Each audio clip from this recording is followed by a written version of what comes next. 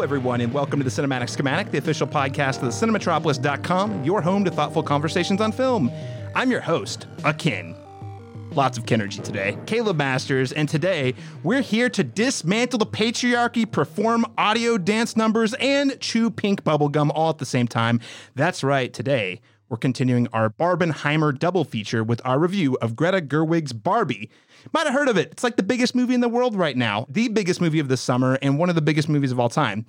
We're going to first talk a little bit about a quick update on the SAG-AFTRA strike. We're also going to talk a little bit about Barbie's box office performance, and then we have a couple of quick icebreaker questions before we jump into our spoiler-free review and verdict on Greta Gerwig's Barbie, and then we'll conclude the show with an in-depth spoiler discussion.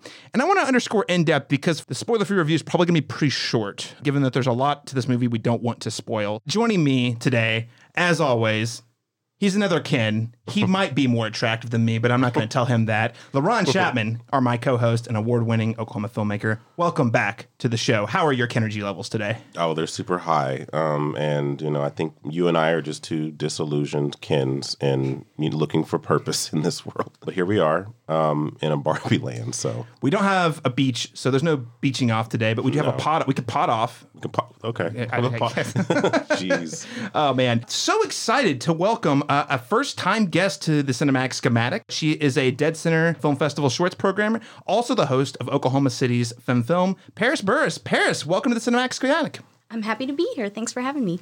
And last, but certainly not least, very excited to be rejoined by, she's a freelance writer and also very familiar voice on the Cinematic Schematic, the former host of Soundtrack, Alexandra Bohan. Alex, welcome back. Hi, howdy. Wonderful. You guys are bringing the Kinergy. We're bringing the Barbie.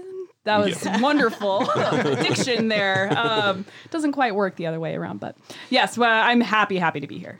Excellent. Well, I'm so excited to talk about this movie. Before we get into today's conversation, I just wanted to quickly note that if you were listening to the Cinematic Schematic today and you're enjoying the conversation, especially maybe if you're joining us for the first time via the Barbenheimer double feature, please support us by subscribing and leaving us a rating and a review on your preferred podcast app. Also, a quick note. Next week, Laura and I are going to be reviewing Ninja Turtles, Mutant Mayhem, perhaps some other fun stuff. We'll see. The reason I mention it is because there is, in fact, if you're listening via Spotify, a poll that is a part of this episode that you can vote in, where you can pick which of the Barbenheimer double feature that you like the most. So let us know via that poll. We also had a Twitter poll that wrapped up this last week, and it looks like Oppenheimer kicked the crap out of Barbie on Twitter, which is not surprising, frankly, given the platform. I had one note that I wanted to read from listener and friend of the show, Brian Marlette. Let me pull up his comment real quick. When we asked on Facebook, which film did you like better? I got a very thoughtful response, and I just wanted to share it with everyone, and we can discuss. So Brian says, we actually had this discussion today. They were both vastly different movies and yet both excellent. We landed on Barbie being the one we liked better, but perhaps not the best. Oppenheimer needed some trimming and editing, like most of Christopher Nolan's movies, you're not wrong, but it was powerful and challenging. Barbie was a fun surprise, especially regarding the depth of the film. So to take what could have been a simple premise and give it power and principle is something that deserves at least a one watch. Both are Oscar contenders in my mind. Love to hear that.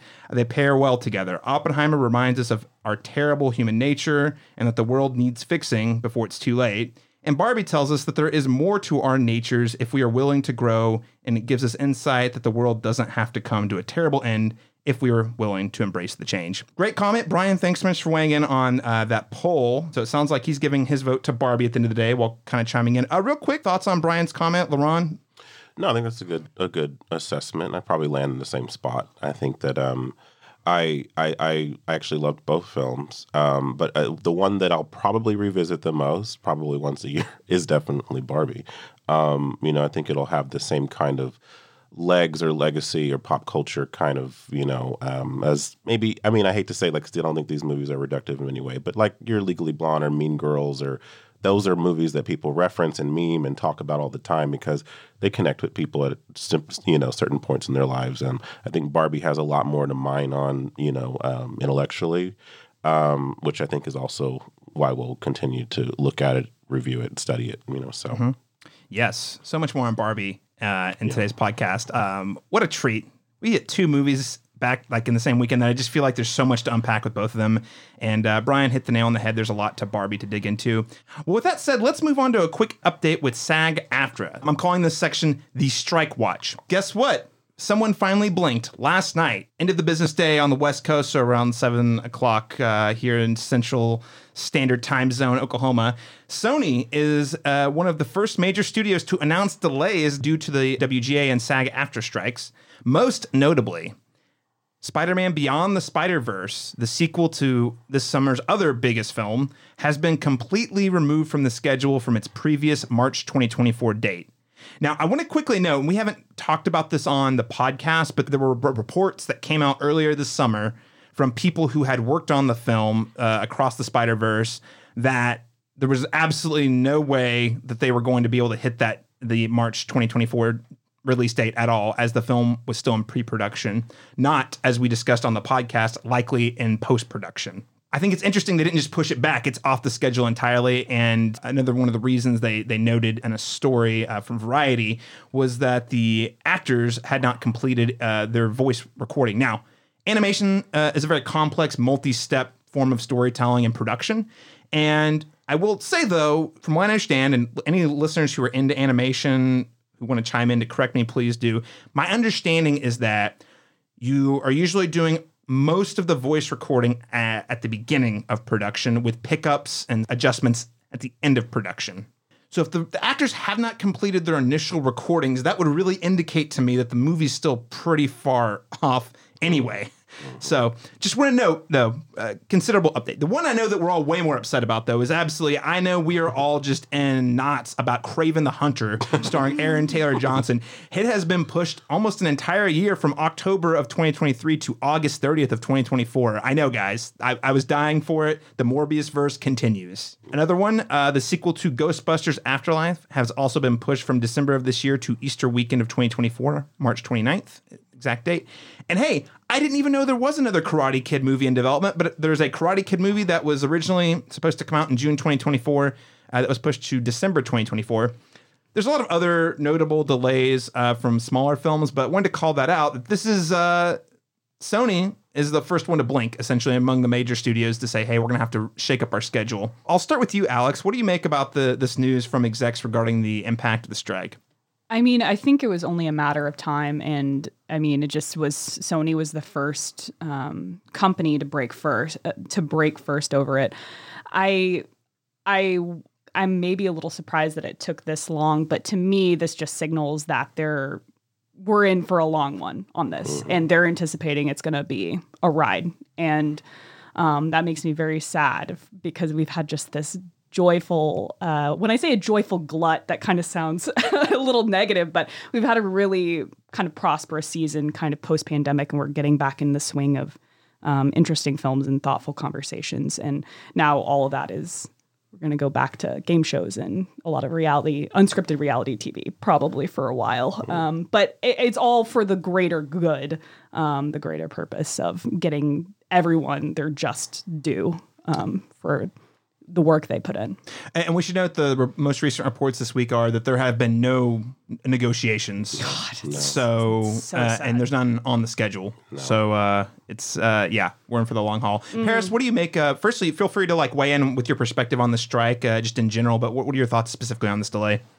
I mean, yeah, it's just devastating to see it overall. But I'd like to think that it's just a scare tactic. Statements that these executives have said before is we're just gonna make all of these writers go broke, basically, and that'll force them to stop the strike. And it feels like this is just another part of that scare tactic. And I don't think that these writers and these, everyone in the industry, filmmakers, are going to give up. I don't think that's going to have I don't think this is going to stop what they're trying to stop.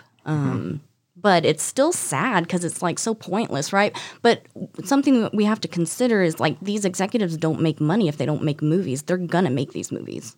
They're just trying to scare us. So Yep, absolutely. Yeah, well said. LaRon, anything you want to add here about this specific delay? Yeah, it's going to be pretty bleak next year for sure.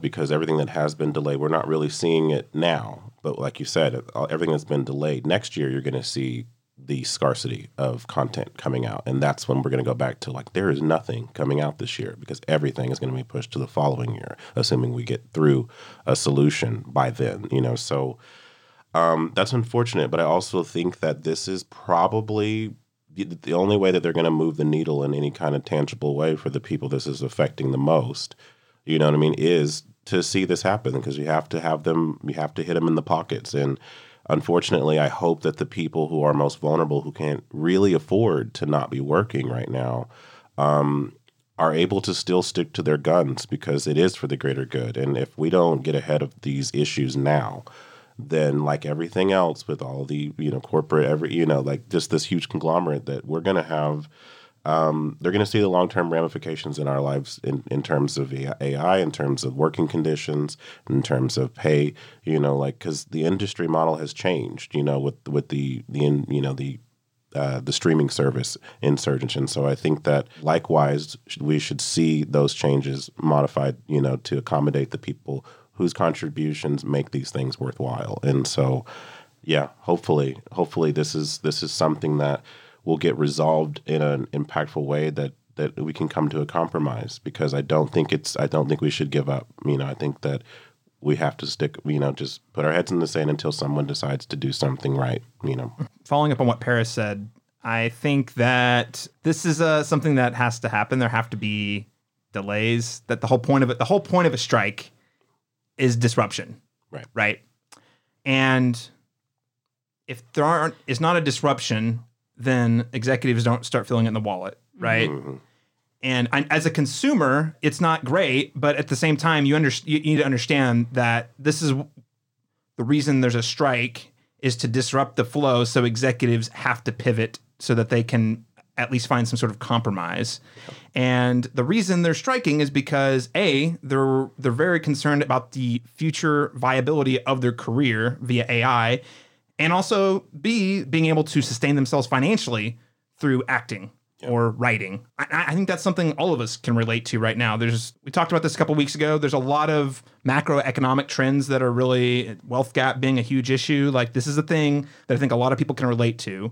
And yes, it's annoying that things are going to start getting pushed around on the calendar, but at the same time, if you don't want that to happen, go figure out how you can support SAG-AFTRA. Go figure out how you can support the WGA.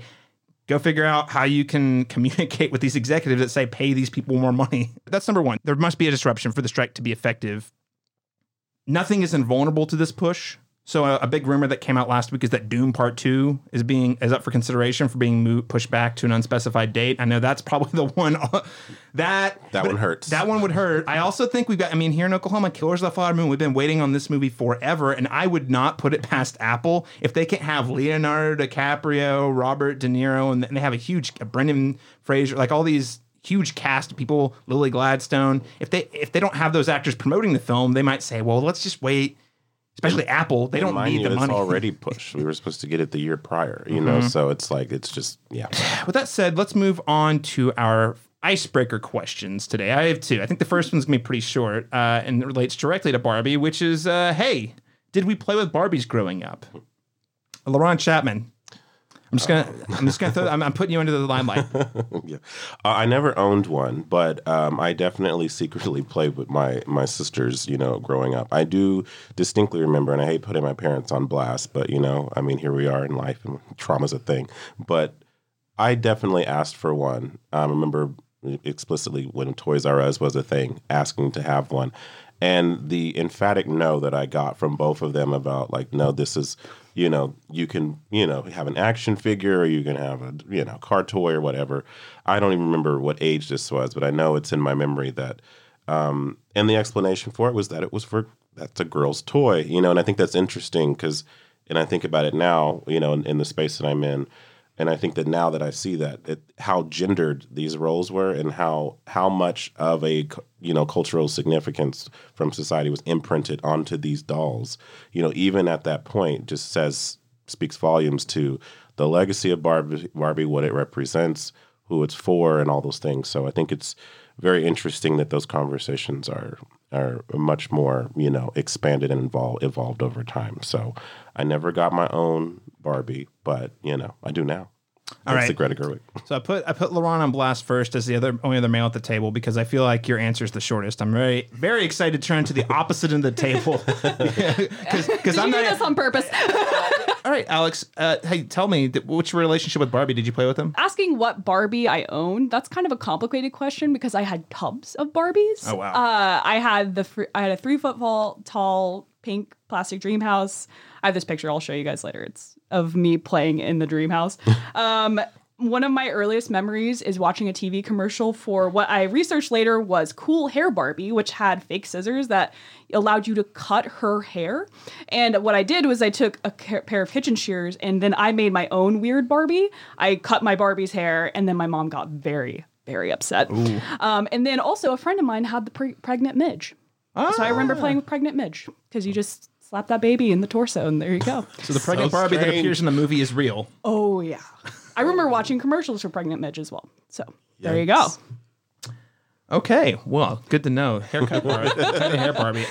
Paris Burris, did you play with Barbies growing up? Obsessively. Yes. I was definitely a huge Barbie girl. And it's interesting that you made us think about which Barbies we had because so I grew up my parents would buy most of my Barbies from the thrift store, and that's how I would get most of the clothes for my Barbies. Or, I never had like the house or anything, but I had like a little car and I had like a closet. And I mean, that was all like from the thrift store, and I mean, they were always new to me, but I never really, there were a few times I got them new out of the box, but so it was like I didn't know what Barbies they were. They became the Barbies that I made them, but I do remember some specific ones. But my favorite, one of my favorites for sure, was the Tory generation Barbie. And I like looked her up because, I hadn't thought about that in years. And it's like 1998. And it's this Barbie who... she has a skateboard. Ah, love Nice. that. I loved that she had a skateboard because kind of like Laurent wasn't allowed to have Barbies growing up, I wasn't allowed to skateboard. And I really wanted to. Yeah. I had a high school boyfriend who had gotten me a skateboard at one point. And I remember like my mom being like, you can't do that because you're going to scar up your face and stuff like that. So, like, before that happened, I always had that dream of doing it, and I just never was allowed to because it was, like, a thing for boys. And I even remember, like, trying to convince my brother to do it because I couldn't, and he had no interest. And he played Barbies with me. It's funny because, my younger brother is only 16 months younger than me, so we were very close, and I actually outgrew Barbies before he did. I will never forget. He came up to me one day and was just like, "Do you want to play Barbies?" And I was like, "No." Oh, that's so like sweet. it just happened one day. I just outgrew them. I definitely never stopped loving them, but just and the Tory Barbie was also great because she also had 2 outfits. So she had kind of like a tomboy outfit with the baggy jeans and like a cool jacket, but she also had a red like mini dress and she had red lipstick. And I also found that's a theme in my life. I really like embracing both my masculine and my feminine side. So just, it was interesting to kind of revisit that. I have to ask this burning question. Do you have a skateboard now? No. I would probably fall on my face. I don't know if I have the guts to do it now, but I certainly did back then. That's the thing about skateboarding. Like they target you when you're really young and nimble, And have no fear of broken bones exactly. in hospitals and insurance. Yeah, I'm 30 now, so I'm just like, it's probably too late for me. But it is crazy that the skateboarding craze of like the late 90s, early aughts was through the roof, man. It was crazy. Oh, yeah. It's super cool, though, that you were able to vicariously skateboard through the Barbie, though, right? I couldn't do it, but Barbie could. Oh, man. That's so cool. Well, I'm not going to add anything. I had sisters who had Barbies. I was a dumb boy and was like, Barbies are girl stuff. I want to play with transforming animals because that's totally okay and not weird. So I was more of a Transformers kid. My sisters did have Barbies, and there were probably times I played with them. Like I was trying to remember a specific instance. We did have a big doll house and I don't think it was a Barbie house. It was just a giant doll house. And I remember setting like Barbies and action figures and stuff inside of it. Not much more to add to that, though. My sisters, if any of you are listening, you can feel free to let us know by sending us an email at thecinemetropolis@gmail.com, and you can tell us which Barbies I played with, because I'm sure you remember better than me. Alex, did you have any Ken dolls? Yeah. Oh, this is the thing I only had 3. Yeah. Okay, You know. Yeah, so I had one Ken doll. And then the other male doll, was a G.I. Joe. Oh, yeah. Because he was close enough. Yeah. I had a off-brand tie-in, Prince Eric. That's actually in the picture. Is Prince Eric is on the floor. I love it. But yeah, we'd always fight over the good Ken. Yep. I was just curious. I was like, is that a universal experience? Yeah. You only have so many Barbies. All right. Well, let's move on to the second icebreaker question, which is, you are a Hollywood executive, and you're tasked with making a movie based on a beloved toy line. What is the toy? Who is the director? Who is the star? And what is the elevator pitch for the plot? Alexandra Bohannon, I'm starting with you. Okay, I took mine a direction. My toy, Beanie Babies. My director is Sean Baker, who did Tangerine Florida Project. Okay. Starring Robert Pattinson and Emma Stone. Pitch. Set in the height of the Beanie Babies craze, grifter Robert Pattinson travels the country with his get-rich-quick scheme on how to make millions selling Beanie Babies. He meets truck stop sex worker Emma Stone to team up in a darkly heartfelt and darkly poignant tale of the true cost of those furry plastic pellet toys. Sold. Yep. Sold. I just love the idea, the contrast of that director and the tone with the idea of Beanie Babies, which... Yeah, and I feel like Sean Baker does like that, like middle America, just like where it was I know my mom was crazy about it here in Oklahoma. Yeah, like I think that would be such a cool element too. I would love to see a movie about Beanie Babies where the conclusion is the end, where somebody flashes forward to today, and they're like, "Damn, if I'd only put that money into Pokemon cards or Legos instead." Yeah, seriously. Like I read like a study that like Legos, if you'd bought them and just kept them in the box, like the value, the way that their value is more solid than most stocks. Like in terms of like how much value it's gained year to year, which is insane. Yep. All right, Paris Burris, what is your pitch? I was thinking about just what toys did I love as a kid besides Barbie, and again, I came back. I don't know if anybody remembers Skateboard Shannon. I don't. What? No. RC, remote control toy who had a skateboard. I'm realizing now how big skateboarding was for me as a kid. Because it was something that I couldn't do, I guess. Right. And I was just like obsessed with toys who could do it because I could, like you said, kind of like live vicariously through them. But so I would love to see a Skateboard Shannon movie. Set in the Mattel Cinematic Universe. Yes. Directed by Drew Barrymore, because she did Whip It. Yes. And she hasn't directed a movie in 14 years. Wow. And it makes me so upset. It was so good. It was so Whip It was good. And like, I just feel like she could totally kill a movie like that. She has, the humor sense and the comedy sense to make it like fun. And I was thinking of who would the lead be, and the one I got most excited about is Zendaya, because, again, like, two child stars and amazing actors coming together, Drew Barrymore and Zendaya, I think would be amazing. And Zendaya is somebody who hasn't really gotten an opportunity to do a lot of comedy, yet she's absolutely hilarious. Like in Euphoria when she's dancing around in the kitchen, like high off of her mind. It's so funny. Yes. And like she, even in like other roles, she's gotten to do a little bit of it. But I am obsessed with the idea of her doing something that's like straight comedy.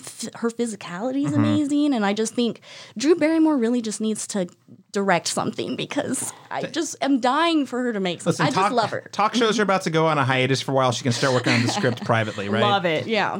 That's so good. That's a great one, man. Whip It. What a great movie. Yeah. That, like just Unexpectedly great movie that just came out of nowhere and was really good. Yeah. I'm glad you brought that up. Now I want to watch that. well, Yeah, LaRon it's Chapman. What is your pitch? Well, and it's also funny that she says that because Steven Spielberg came on the Drew Barrymore show and says, Drew, I need you to direct again. You need to do it. All right. We all need it. it desperately. Like if Steven Spielberg is telling you that you need to direct more movies, he's like, I loved Whip It. You need to make another movie. And she kind of nodded, and smiled like, it's not I wouldn't. I just.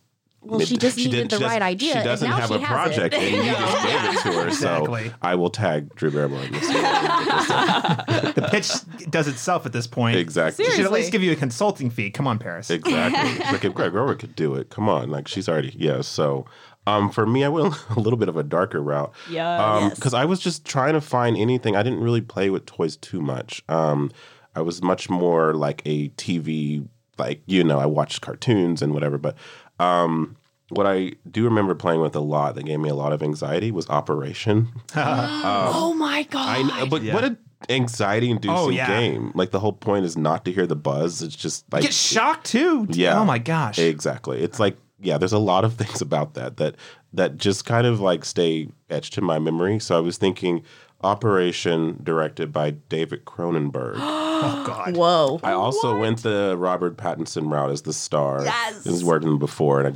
just love seeing how he's evolved as an actor from Twilight.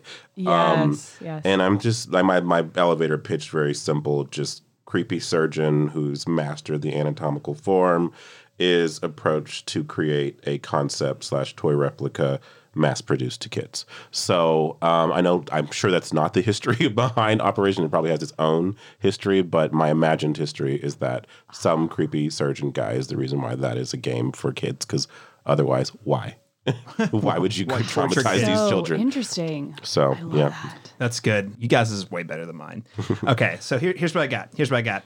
I'm thinking it is Monopoly. Okay. Okay. Right. And directed by Craig Gillespie. Obviously, he's got this Dumb Money movie coming out, and that was probably what spurred the idea. Essentially, the movie is going to star, actually, also Robert Pattinson. We What love is the- Rob Pat. Oh, come on. We stand Rob Pattinson. I want to see him do because I want to see him play a sleazy corporate guy. So this is a dude. It's going to start very It's very Wolf of Wall Street with Robert Pattinson. Essentially, he's a guy. His uncle passes away, gives him $500 and says, "Go invest." And the whole movie is about how he climbs the corporate ladder via selling Monopoly boards. Okay. Yeah. Okay. Speaking of making money, before we get into our review of Barbie, I want to talk about box office performance here. Now, we are going to talk more about Barbenheimer as a whole next week. But needless to say, the one thing I will say about the double feature is last weekend, I guess it would be 2 weekends ago by the time you're listening to this, the opening weekend for Barbie and Oppenheimer was way bigger. We were thinking it was going to be good, but it was way bigger than we expected. Between the two films, they grossed $235.5 million, which is the fourth highest selling box office opening in history. You want to guess what the other three highest grossing weekends were? I'm going to think one of them's maybe Harry Potter. Nope. Wow. Okay. Lord of the Rings? Nope. Do you think more recent? Oh. Oh. Endgame? Yes. Okay. Endgame, Infinity War, and Star Wars The Force Awakens. Or the only 3 weekends bigger than Barbenheimer weekend. That's crazy. Currently, right? In our lifetime. And yeah, exactly. Yeah, it's I was surprised too, but I guess with inflation, the cost of movie tickets it Fair, explains yeah. it. But yeah, so massive. Again, we're going to unpack more of like both box office performances next week. But I wanted to just note, huge runaway success. What'd you guys think? Wasn't it great to go to the movies last weekend and like just see the theaters packed? Yeah. Concession stands full of pink dudes in suits, Shorts. Yeah. Pipes in their mouths. I saw Oh man. Yeah, so I don't know. Let's talk a little bit more about the theater going experience, then I'll unpack box office results. Alex, what was your experience with sort of like seeing Barbie in the theater? Oh, it was just so fantastic. I mean, you knew who was there. Everyone, the theater was much busier than normal. And then you also, because everyone was wearing pink or pastels or fun prints, you knew who everyone was there to basically see Barbie and then sometime, tack on the double feature if they felt like it. Everyone just was really excited, and leaving the theater, I noticed that maybe this will get into spoilers. I felt women were channeling the Barbie energy into the real world. So there was a lot more, oh my gosh, I love your outfit. There was a lot of compliments and sisterhood vibes and, all of that kind of thing. And I just thought that was really, what a wonderful, powerful thing to kind of have coming out of the theater and into the parking lot after the feature, the double feature for me. That's super fun. Paris, what was your experience at the theater, just in general, watching Barbie? Yeah, so I went to an early access screening at Moore Warren. Nice. I went with a friend, and it was the blowout party thing. Yes, Yeah. Cool. Because I was like, man, I have to see this as soon as possible. Yes. Like, I can't wait an extra day or two. I have to see it now. And yeah, no, it was fun. It was a packed house. So many people dressed up. People of all ages, all genders. It was a great crowd. I mean, everyone was laughing. I laughed harder in that movie than I've laughed in a long time. It was just so much fun. And I think we all can agree that it's been a while since we've had an experience like that, just for something that's not Marvel, Especially something that's Right. not Marvel. Or Star Wars. Right. Something that's not already you expect that. This was kind of like a surprise. And I think I was listening to something and they were like, how did we all know to wear pink? Right? Because I'm sure that it was implanted in our brain through marketing. Yeah. But no one said, hey, wear pink to the Barbie movie. We just all knew. Yeah. And yeah, it was just a great collective. Everyone was just happy, having a great time, and definitely also a lot of sniffles and emotions and all of that too. Definitely a lot of crying, and it was just it was just everything. Awesome. Yeah. LaRon Chapman, what was your experience like?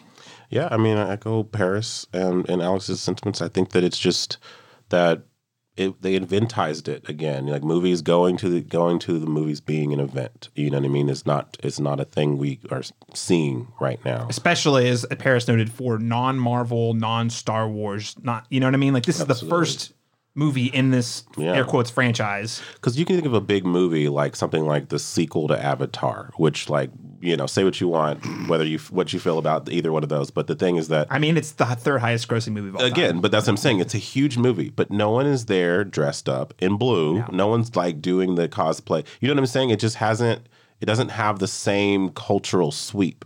You know what I mean? They make a lot of money, and it's a weird thing because it's kind of this vacuous thing where it's people go to see it, they digest it, but then there's not a whole lot of deep conversation following it. You know what I mean? We should listen to our 3-hour podcast. We should listen to it. Except for when we talked about it. But, yes. We made it deep. We made it deep, for better or for worse. But I also feel here it's interesting that something that I otherwise, for me personally, when they announced they were making one, I just didn't have a huge strong interest to why do we need that? What's that about? Whatever. Because my only access point to it would be life size. If for people who've seen that with Tyra Banks and another Disney movie about a doll come to life. And while I watched that movie on repeat as a kid, I'm at a certain age now where I don't think that kind of idea or concept would interest me. And so to have Greta Gerwig's name and Noah Baumbach, that combination, it immediately opened the possibility because I knew that I'm a stand for Gerwig. So I'm if she's behind it, it's not going to be brainless. There's going to be something very, you know what I mean? Tangible to take away from it. And so all of a sudden the concept of a Barbie movie in her hands became this what is that gonna be? And so that definitely charged me. So the theater going experience was great. I thought it was beautiful to just see people back in the theater and enthusiastic. And I think it's the movie we needed right now. Right. And listeners, again, the audio only podcast, but both Paris and LaRon are wearing Greta Gerwig shirts. So these are, Lauren and Alex and I are wearing Oppenheimer / Alex has got a tie-dye Oppenheimer shirt on, and I've got my Barbenheimer shirt on. But anyway, Greta Gerwig stands at this table. Yeah, the only thing and you guys have said it all. Paris, I also went to a blowout party. It was up at the Dolby Cinema at AMC. And you're right. Like, I knew we were wearing pink, but like, I did not expect to show up and everybody. I was wearing my pastel shorts, and I was wearing this shirt, it has pink on it, but like every other guy was wearing a pink shirt. There were women in pink dresses, and I was like, how did we know? Mm-hmm. How did we all like? And we got so excited about the possibility. It felt like cosplay without cosplay. Like in a good way. Like everyone just.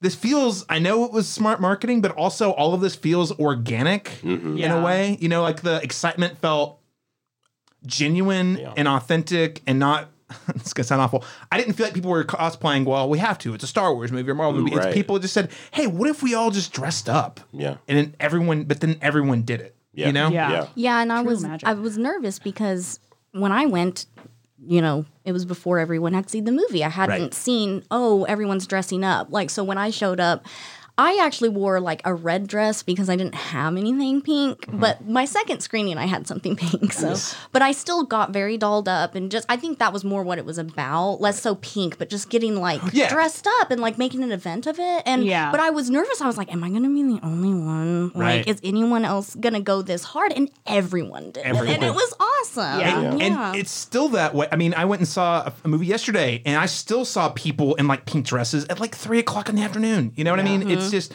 I love it. It's so exciting. And when I say did everyone wear pink, it could be dressing up in some form, but it was clearly those people were here to see Barbie. Let's break this down though. How many people actually showed up to see Barbie? Well, from a box office perspective, Barbie is the runaway success of the summer in its opening weekend. We talked about the combo weekend. Well, guess what? Out of the 235 mil, 155 of that came from Barbie. And what's interesting is I think Warner Brothers was as surprised as all of us because they were projecting the movie to open at 75 million, half as big as it is. Barbie's cultural cachet carried it far past those expectations and helped it earn some new titles in the process. So these are a few of the records it broke on opening weekend. Highest preview ticket sales of the year, 22.2 million. Again, that's according to Variety. Biggest single debut of the year, 70.5 million between Thursday and Friday sales. Biggest North American opening for a movie directed by a woman, beating out 2019's Captain Marvel, which was co-directed by Anna Borden. That one brought in 153 million. And then it also beat 2017's Wonder Woman, which is directed by Patty Jenkins, and that movie clocked 103 million. And then according to film consultant and box office analyst David Gross, this is the biggest debut for a comedic film. Gross had said to the New York Times that no comedy has opened higher than 85.9 million over a 3-day weekend. In addition, I don't have the numbers in front of me, but I do remember reading that it was the biggest Monday and biggest Tuesday following the weekend of all time, beating out the Dark Knight numbers. Dark Knight from 2008. This is just a runaway success. It just crossed, as of this recording, I just read yesterday, it crossed over $500 million, and we haven't even gotten through the second weekend yet. This thing's going to crack $1 billion worldwide easily. This is frankly going to outperform a lot of most of the standalone Marvel films. This is a really, really special film. With all that said, though, let's get into our spoiler-free review of Barbie.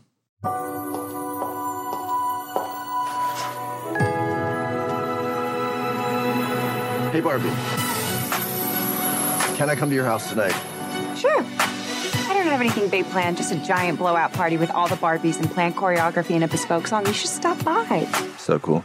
You can find me under the lights, diamonds under my eyes. This is the best day ever. It is the best day ever. So is yesterday, and so is tomorrow, and every day from now until forever. Do you guys ever think about dying?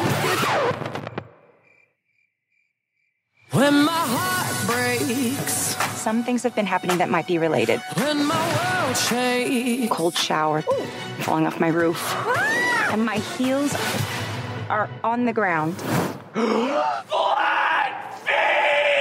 According to IMDb, Barbie is described as Barbie suffers a crisis that leads her to question her world and existence. So a few fun facts to provide some context for Barbie. This is Greta Gerwig's fourth feature film following her 2008 debut, Nights and Weekends, 2017's Lady Bird, and 2019's Little Women. The script is written by Gerwig and her partner, Noah Baumbach. So Noah Baumbach is probably known. You might know him from Netflix's The Marriage Story. He also directed Frances Ha, While We're Young, a number of other beloved films, I would say. A little bit of production history. This film has been in development since at least 2009 when Mattel signed a deal with Universal.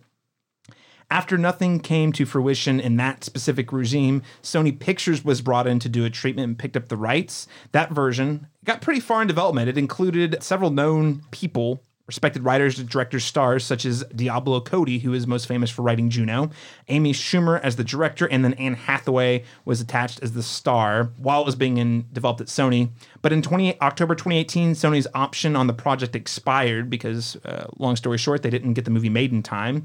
And via Mattel, the project was transferred and sold over to Warner Brothers Pictures, and that's when Margot Robbie would be brought on as a producer in 2019 through her company, Lucky Chap Entertainment, and that was when she was also cast as the lead, and it was Margot Robbie who offered the writing, directing job to Greta Gerwig in 2021 following the success of 2019's Little Women.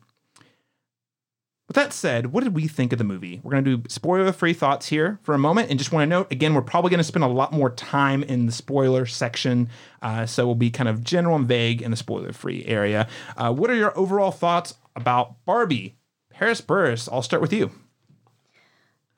I loved it so much. I love it so much. I just want to watch it over and over and over again. I've only been able to see it twice, but I predict I'll be watching it many more times, both in the theater and when it is available outside of the theater. I mean, I'm a big Greta Gerwig fan, so ever since I saw Lady Bird in 2017, I just have been obsessed with her. And so I had high expectations and high hopes and was just like, this is my event. Like, this movie is for me. And that never happened. So I think it's something that, on the outside, with the marketing and everything, how it's been kind of advertised, you don't know what to expect. Even me, I went and watched all of the movies on Greta Gerwig's official Barbie list. And I had a lot of context going in, and I kind of knew exactly what to expect, but I still was surprised. And so I just think that that's really hard to do nowadays because so many trailers just give the movie away, and you know exactly what the movie is going to be, basically. And this was so surprising. So I think it subverts expectations.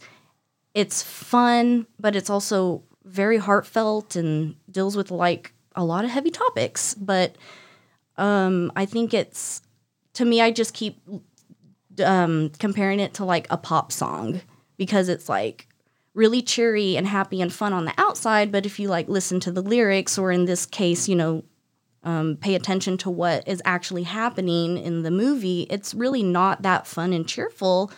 But I just keep calling it sugar for the pill because much for me, this movie is my sugar for the pill because life is hard. Sometimes I just want to go to the movie, have fun for a couple hours and just forget about life. And that's exactly what this movie is for me and many people. And I just think that is kind of the essence of the movie. Yeah, well said. And again, we're going to get into a lot of those things. Some of the ideas and messages that the movie is really talking a lot about in the spoiler section. I think that's really well said, though. Alexandra Bohannon, what did you think of Barbie? I really enjoyed the film. I thought the actual film product we saw on the screen, the production design, the performances, the soundtrack, everything was done to basically the nines. I can tell that a lot of care and thought and attention to detail. If you guys have seen the Architectural Digest walkthrough through the Barbie Dreamhouse. Yes. The attention to detail that those production designers have, it's genius, it's beautiful, the costuming, all of that. I laughed, I cried, I felt like I was being personally attacked and then also personally celebrated at times.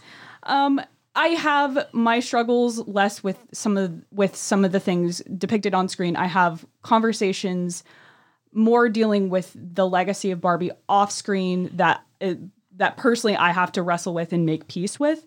But as for the actual thing I saw on screen, I enjoyed it, and it is exactly what I hoped and wanted it to be. Actually better, because I didn't want it to just be a brainless piece of pop culture media. There was something there, and that allowed us to have larger conversations when in the car ride home kind of talk. So that's where I'm at. Who would have thought a Barbie movie would really be like the spark that would start so many conversations, like meaningful conversations. Definitely. LaRon Chapman, what did you think of Barbie? I also loved it. And I think that this absolutely had to be directed by a woman, because there is a universe where this could have been directed by a man, and it would have been this. I mean, really. This awful product placement. Like, it would have missed an opportunity to have the kind of conversations that we're having right now. So the fact that it walks this tricky tightrope of celebrating and also skewering, the brand, is such a really genius juggling act that she actually pulls off here, because we're laughing at, even the marketing, it's tied into it. If you love Barbie, if you hate Barbie, this movie is for you. And that's absolutely true. It's definitely not just celebrating and shying away from all of the kind of hurtful, unattainable beauty standards that maybe this product has kind of represented over the time. But like the world has evolved and changed, so too has Barbie. And I think that it recognizes that, and it talks about that complicated history in a very entertaining, fun, and meaningful way. And then just conceptually and thematically, it works. And the fact that you can make this really meaningful, talking piece kind of a movie about, again, really important topics, gender politics, the role of women in society, the objectification of women in society. All these things are packaged into it, are baked into the story.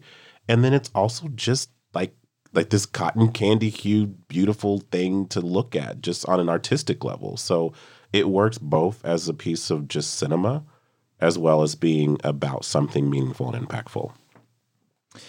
Yeah, well said. So here's my position. I don't know if we needed a Barbie movie, but I also don't think we needed how many Transformers movies. We'll get into it in spoilers, but there's all these films based off properties that my take is, I don't know if we needed this movie, ... But I'm so thankful that we got this movie. Yeah. You know what I mean? Yes. I don't know if we need a Barbie movie, but if we're going to get one, this is the best possible outcome. Sure. Because it's such a subversive film. It's able to be really introspective. It's honest about the history and legacy of Barbie, both good and bad. Despite what certain neckbeard, sexist, misogynists on the internet will tell you, this movie is not anti-men. I actually think it's very pro women and men. It tackles so many of these nuanced ideas related to feminism, to capitalism, to beauty, and it really breaks them all down and wrestles with it on the screen and leaves you with, if it doesn't have conclusive answers, it leaves you with a lot of things to think and talk about. And the fact that we're able to get that in something that, as LaRon put, could have just been such a soulless cash grab is amazing. And I don't think Greta Gerwig is the only one who could have written and directed this movie. Whenever it got announced that she was doing it, I was like, I don't really want this movie. Again. But why would she be interested in doing it? Exactly. And it's that's the thing. And I know she wouldn't sell out in a way where she's just which is what some people are arguing she has done. I don't know. I don't think she sold out at all. We're going to talk about this more in spoilers. We're in a really dire period in the history of Hollywood where if you want to work with a budget, and this goes for almost everybody at this point. Yeah. If you want to work with a budget, you have to, from a studio, you have to be doing stuff like adaptations of toys or pre-existing property. And I don't think it's a sellout, though. I just want to say I needed this movie. Good. Yes. I think I needed this movie. And I want to reiterate, I don't want to sound dismissive. I think that we got an amazing film. What a magnificent experience. I'll start with you, Paris. Do you think this movie effectively satirizes and celebrates the character to a great effect? It's definitely a satire. It's definitely very satirical, and it's definitely a celebration. So, I think overall I would agree with that statement. Alex, did it work both ways for you? I think it celebrates the character definitely, but satire may be a word too far. I think it feels more of at times a send up, a roast of some of the things of Barbie, but an effective satire also has to not just look at the funny parts of the funny, interesting, kind of weird, quirky parts of Barbie's history, but also some of the actual the real negative parts of Barbie's history. It's not just Sasha's being a hater in certain sequences on who Barbie is as a person. A very extremely pessimistic viewpoint is that it assuages millennial mom guilt for buying their daughters Barbies. I know that it's an IP. It is intended at some point to sell product, but it's doing so in a way that I'm not upset about, and I really thoroughly enjoyed. I think that some of the conversations I've been at the periphery of online think that you can't acknowledge both, that you had an enjoyable time watching Barbie and that you thought it was a really smart take and it went to some really interesting places, but then also acknowledge this is designed to sell products. You can hold both of those ideas in your head at the same time. Absolutely. And the other thing, I'm the target demographic for this film. And I liked it. I liked it when the waiter came up to me at Flicks and called me Barbie. I almost cried, you know? Like that means something to people, right? So it's complicated. I think that's kind of where I'm personally at. Celebrates definitely, satirizes, maybe sends up or roasts for me personally. It's just takes some nuance. Why is everything so nuanced, Caleb? God. Oh, man. I think for me, it's not satirizing Barbie, it's satirizing the human existence. Yeah. Especially which we definitely see the dark side of that with sexual assault and all of that. I think that's what it's satirizing. Capitalism, especially. Okay. And I think there's Mattel. It definitely satirizes Mattel, I would argue, to a how successfully it satirizes Mattel, I don't know, but there's some we'll talk about it in spoilers. Laron, what are your thoughts here? Do you think this is a good balance between the kind of a sort of poking fun and satirizing? Yeah, mostly I think so. I feel like it also, we needed to challenge these perceptions and our thoughts about it. And I think if it failed to address them, this would be a very like a film that we would have really had some angry emotions towards, because I think to just completely disregard the fact that there are issues with this product over time with some, like what it's represented for some people and I think that history was so important to acknowledge, but they found a way to celebrate the joy that all of us have kind of described in earlier in the episode that we got from playing with Barbies, because that is not nothing. It meant something to us, you know what I mean? And that was the magic imaginative thing that they were actually able to, harness out of this product. But that doesn't mean that behind the curtain there weren't some icky things that may have gone into some agendas that would have. And that's the beauty of it, is that I knew that if Greta was going to tackle it, that she was going to, find a way to have those both conversations at the same time.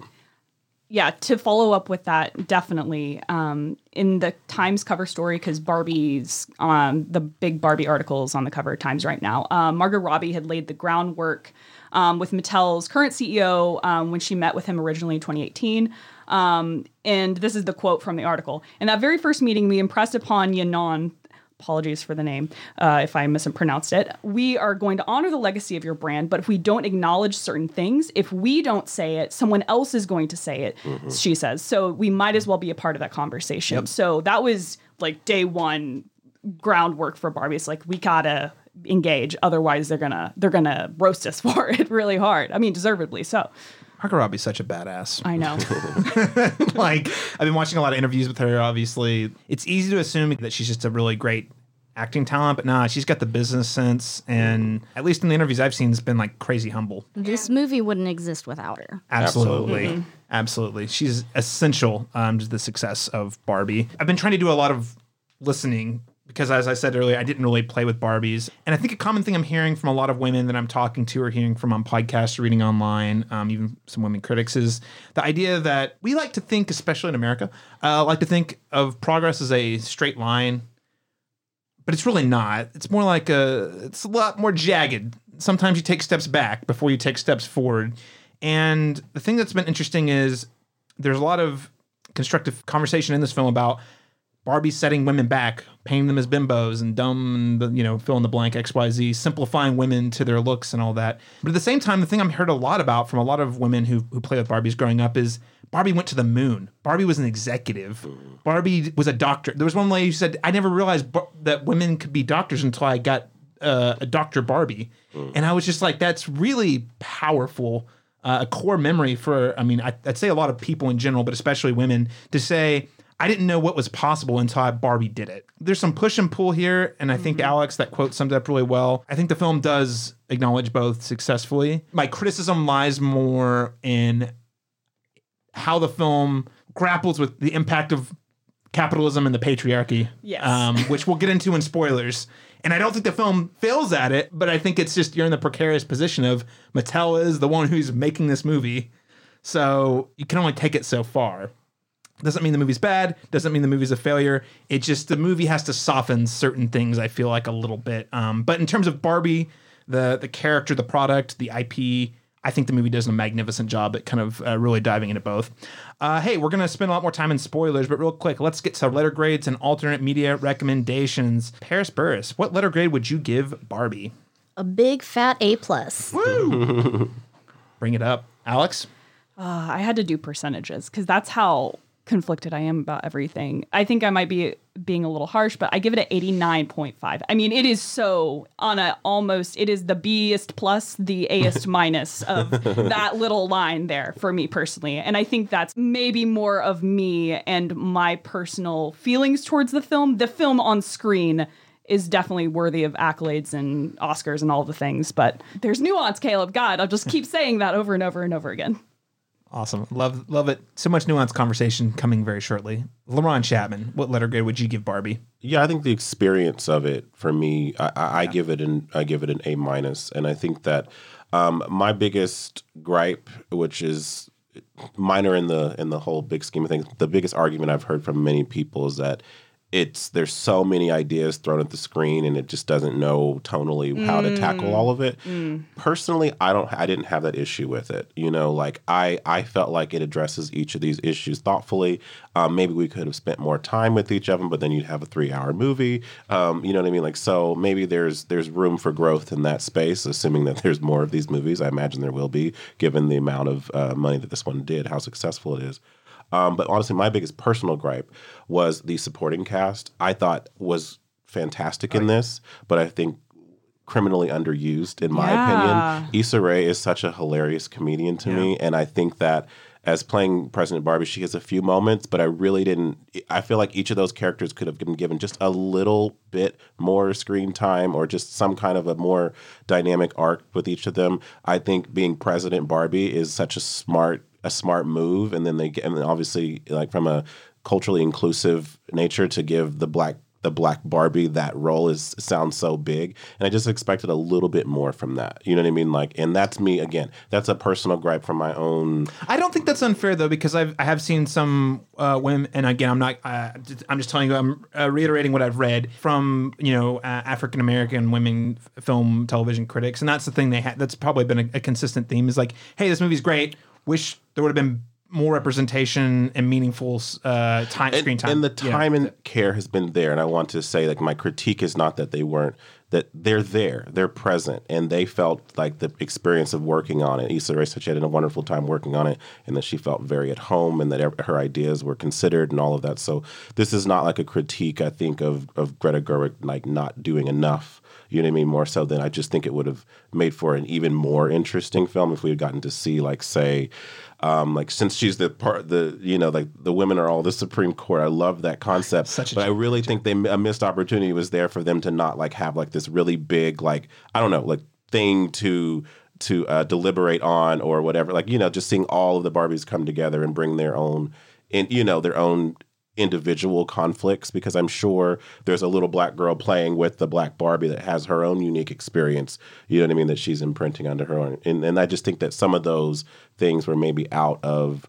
the writer's lens, you know what I mean, if that speaks. So it's less of a you know, it's not a huge gripe, but it's just something I'd hope to see a little bit more of. But yeah, I do agree. The thing I think this actually relates to, I'm going to give it an A-. Ken gets a lot of screen time, and listen, Ken's amazing. I mean, Ryan Gosling as Ken is amazing. Barbie obviously is the star, but there was a lot of screen time allocated to him that perhaps they could have shared the love a little bit among a couple of the other supporting players.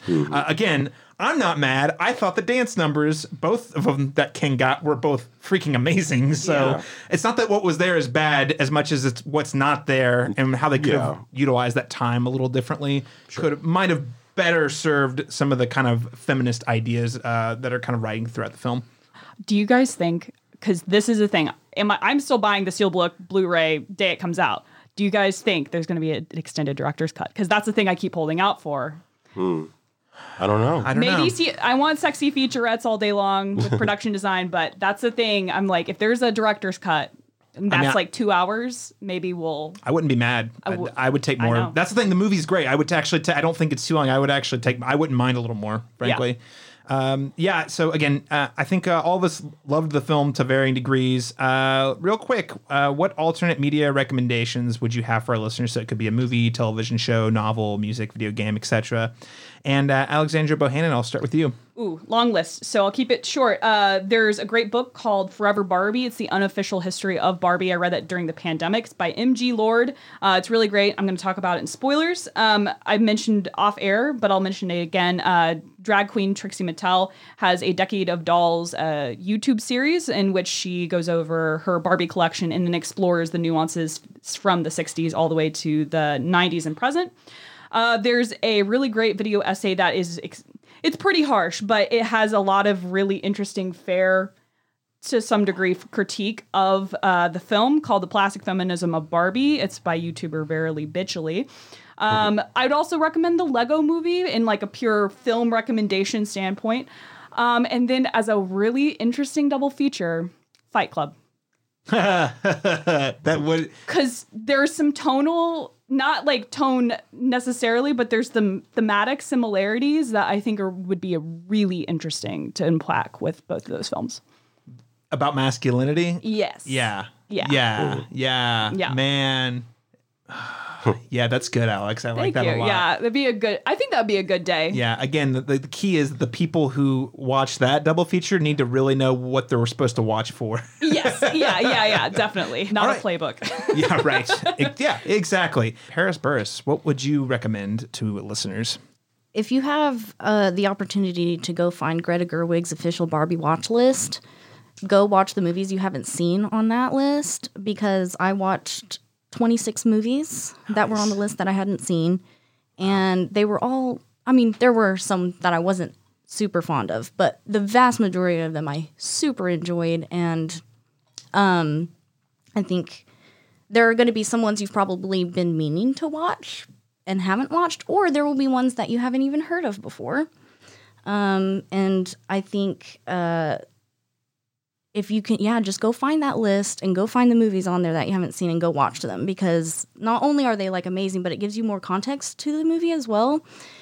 And also, I would say Black Barbie, if you can go find that somewhere. Black Barbie by Legeria Davis, who is from Oklahoma and went to school here and everything. I got to see that through Dead Center Film Festival, and I don't know when it's going to be available or how people are going to be able to watch it eventually, but just have it on your radar and try to just have that, in the back of your mind. Black Barbie. I want to see that when it comes out because it's a really amazing documentary. Yeah, I have other recommendations, but that was one of mine as well. Black Barbie, a documentary. We actually had an interview with Legeria Davis from Dead Center that you can listen to, listeners, earlier in the podcast. I'll link it in the show notes. But again, especially if that part of you feeling like there was maybe a little less representation among the supporting cast, or at least screen time wise, that you want to dig into. I watched Black Barbie at Dead Center. Kudos to the amazing work of the two people I'm sitting across from. So Paris and Laurent and all the team members over there. Eye-opening documentary. You're like, oh, I didn't even know it was a thing. And I felt like I learned so much, and it has so much to say about a lot of the ideas that this film, I think, is grappling with as well. So great recommend, Paris. Laurent Chapman? Oddly, I had Black Barbie on my list as well. So there's 3 recommendations for you all to go seek it out wherever you can. Because I do think that was one aspect of the story that I was like, I had the luxury of seeing that one first. And so to see that first and to see this, and to think how much of that history, because it's its own history, the line of just the Black Barbie doll has its own contained history that was happening simultaneously, but it definitely has different avenues that it goes through that to be brought in. And maybe that's just not the movie that we were supposed to be seeing here. Like this is about a different topic, and there's room for that in a different space. But I'd recommend that. I'd also recommend Greta Gerwig's just body of work. Some of the stuff she's acted in is great. Frances Ha is one of my favorite movies.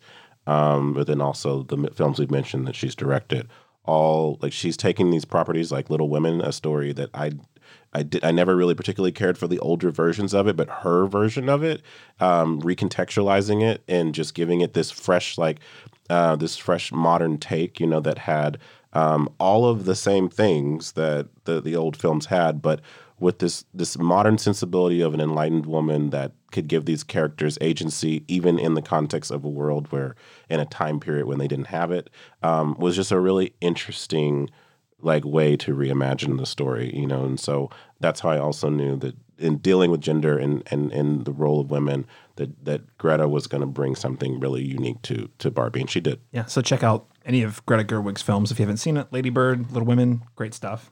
I'm going to go into slightly different, 2 not related, seemingly related films. First one, I'm thinking of a great film about someone who's kind of awakened and they learn a lot about themselves. The Truman Show, starring Jim Carrey. I think there's some similarities specifically to about the first half of this movie and the beginning of The Truman Show that kind of line up, hey, everything's perfect, everything is great, until you realize there's a lot more to your existence than you imagined. Yeah. So number 1. The other one, if you really want a movie that is all about taking down the capitalist patriarchy, Sorry to Bother You, by Boots Riley. What a wild movie. But man, if you were wanting just a searing indictment of capitalism as it exists today, that's probably a good one for you. Also, Lakeith Stanfield is top of mind because for some reason I went and watched The Haunted Mansion and, I gave it 2 stars on Letterboxd. 1 star because he's in it, 2 stars because I'm glad he got paid. Man. Last thing I just want to note before we get into the spoiler section, and I'm just going to say this right now. If you're a guy and you're like, I don't think Barbie's for me, go watch the movie. I will tell you as a film bro, because I imagine if you're listening, you're probably a film bro or you have some sort of interest in movies. This movie has a lot there for you. Mm-hmm. And I would say, if your reaction is to say that's not for me, I would challenge you to interrogate why. Right. Because the movie is interested in having that conversation with you as well. Right. So again, I think it's very easy to assume that this is a movie for women, and it is, but I absolutely think it's just as relevant to men as well. And nothing is more telling than the response that certain men have had to the film and the point that it exists. Yes. The reason why it exists. And I want to be very clear. I don't want to take away from what this movie means to women. I want to be very clear. I just also think that when you see, I've seen a lot of, we're not going to get political, but certain political entities such as Fox News or other YouTubers I'm not going to mention lighting Barbies on fire on their YouTube channel, talking about how much they hate Barbies and how this is ruining masculinity and manhood in America. I would really just say, stop and ask yourself, why are you so upset that other people are enjoying a movie? What is it? I just stop and ask yourself, and then maybe when you're doing that, go see the movie. Yeah. And think about it. I would also add to, if you're somebody who, claims to be a fan of films, then the technicality of this film is absolutely a huge reason to go see it, especially in a theater. One of the reasons that Greta Gerwig had to direct this is because of her abilities to do all of those amazing sets and the Dream Ballet. She's doing so much stuff that we used to do back in the day that is so practical. Like, those Barbie legs were real. They were not CGI. Like, all of the sets and all of that, that was done practically. And that was a huge thing for her. Other directors might have used more CGI. Other directors might have taken more shortcuts.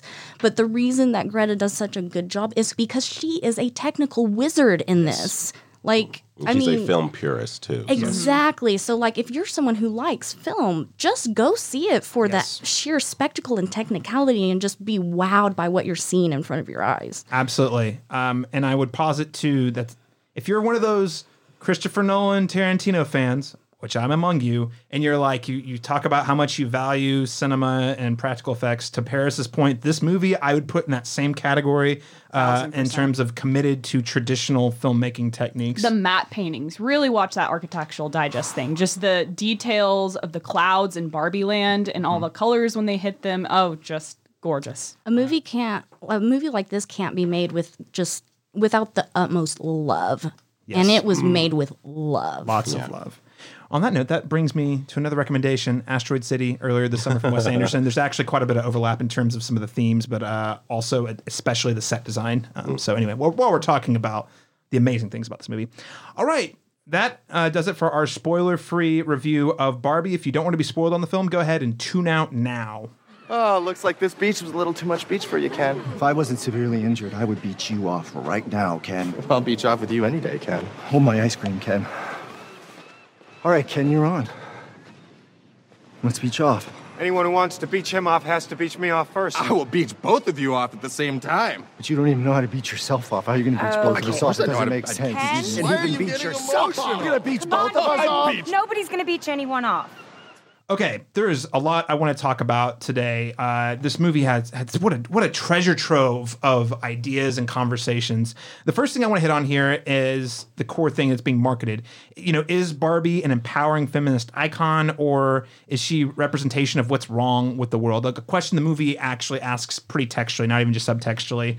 And I want to ask you, the women at the table who have grew up playing with Barbies, how successful is the film's approach to interrogating Barbie as a feminist icon? Paris, I'll start with you.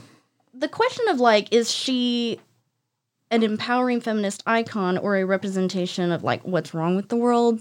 I don't think she's like either of those things. I think the movie is interrogating what it means to be a woman and what it means further, and more importantly, what it means to be a human. And it's really interrogating the choices we make and how that affects our lives.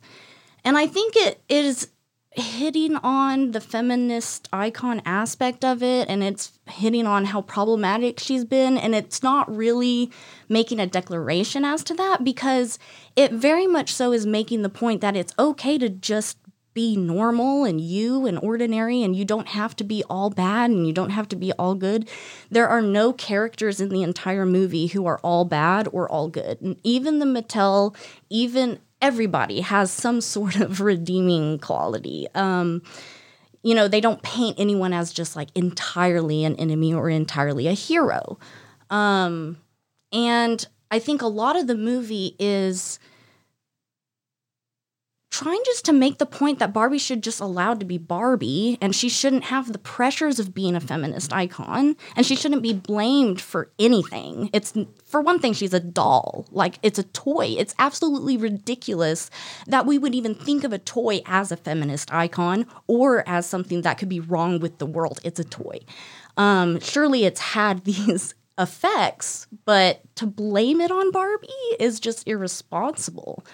I don't think it's even possible to be a feminist icon when you are a toy. So I don't think that is something that's important to me, because even people who are humans who have been deemed feminist icons, like, that's a lot of pressure. And if they, you know, there are people who I think are actual feminists, but they don't fit the idea of what is societally acceptable feminism. And so I don't think you can be perfect when like, feminists are flawed and they're no more morally right than anyone else. And I like the idea of not giving a toy that importance or humanistic responsibility. Yeah. Wow. Well, I think that's really well said. Kind of throw out the premise of the question. And in a way, I think the movie does that too. Alex, what are your thoughts here?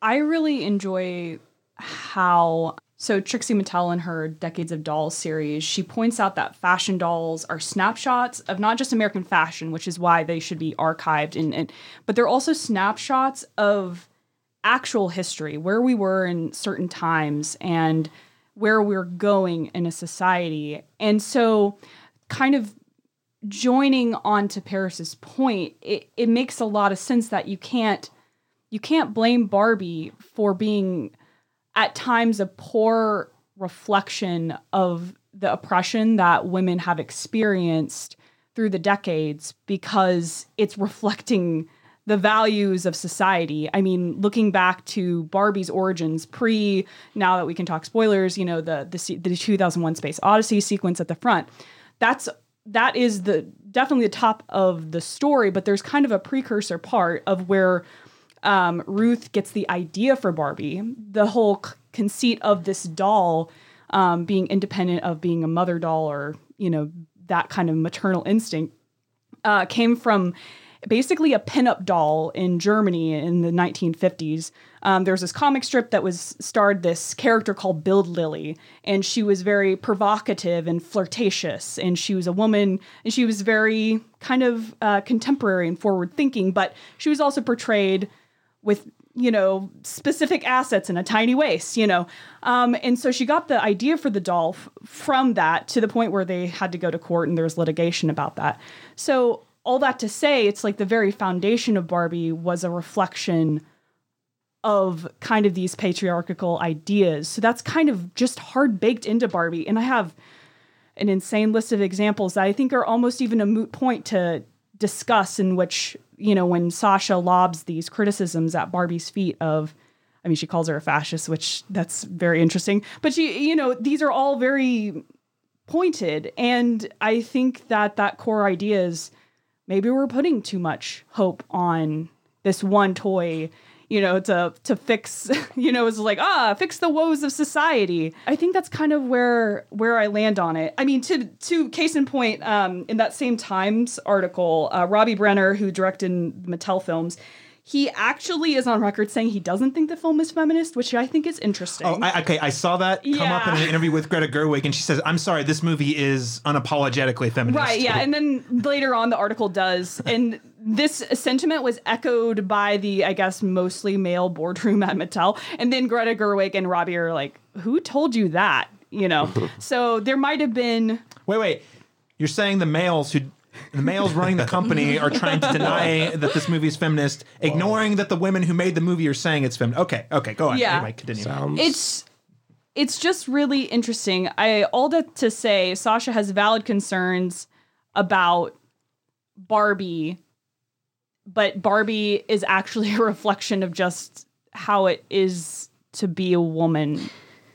Yeah, I think you're making really good points here. And there's also a moment in the movie during America Ferrera's monologue where she says women have to answer for, I don't know exactly what she says, but for the mistakes of men. Absolutely. Why are we sitting here discussing Barbie being responsible when all of the way she looks is a standard created by men? Yes. Yep. This isn't her fault. It's not women's fault. Why are we the ones responsible for fixing it? Yeah. And the additional history about Ruth and her time at Mattel is that she wasn't at the helm of Mattel very long. Yeah. The rights to Barbie were sold a long time ago, and Barbie has been largely controlled by men for decades and decades and decades. So this is interesting for people who have seen Oppenheimer. They talk about in the movie how America uses people until they don't need them anymore. Well, they used Ruth Handler until they didn't need her anymore. She was a face to put on the brand so they could say it was run by a woman. Yeah.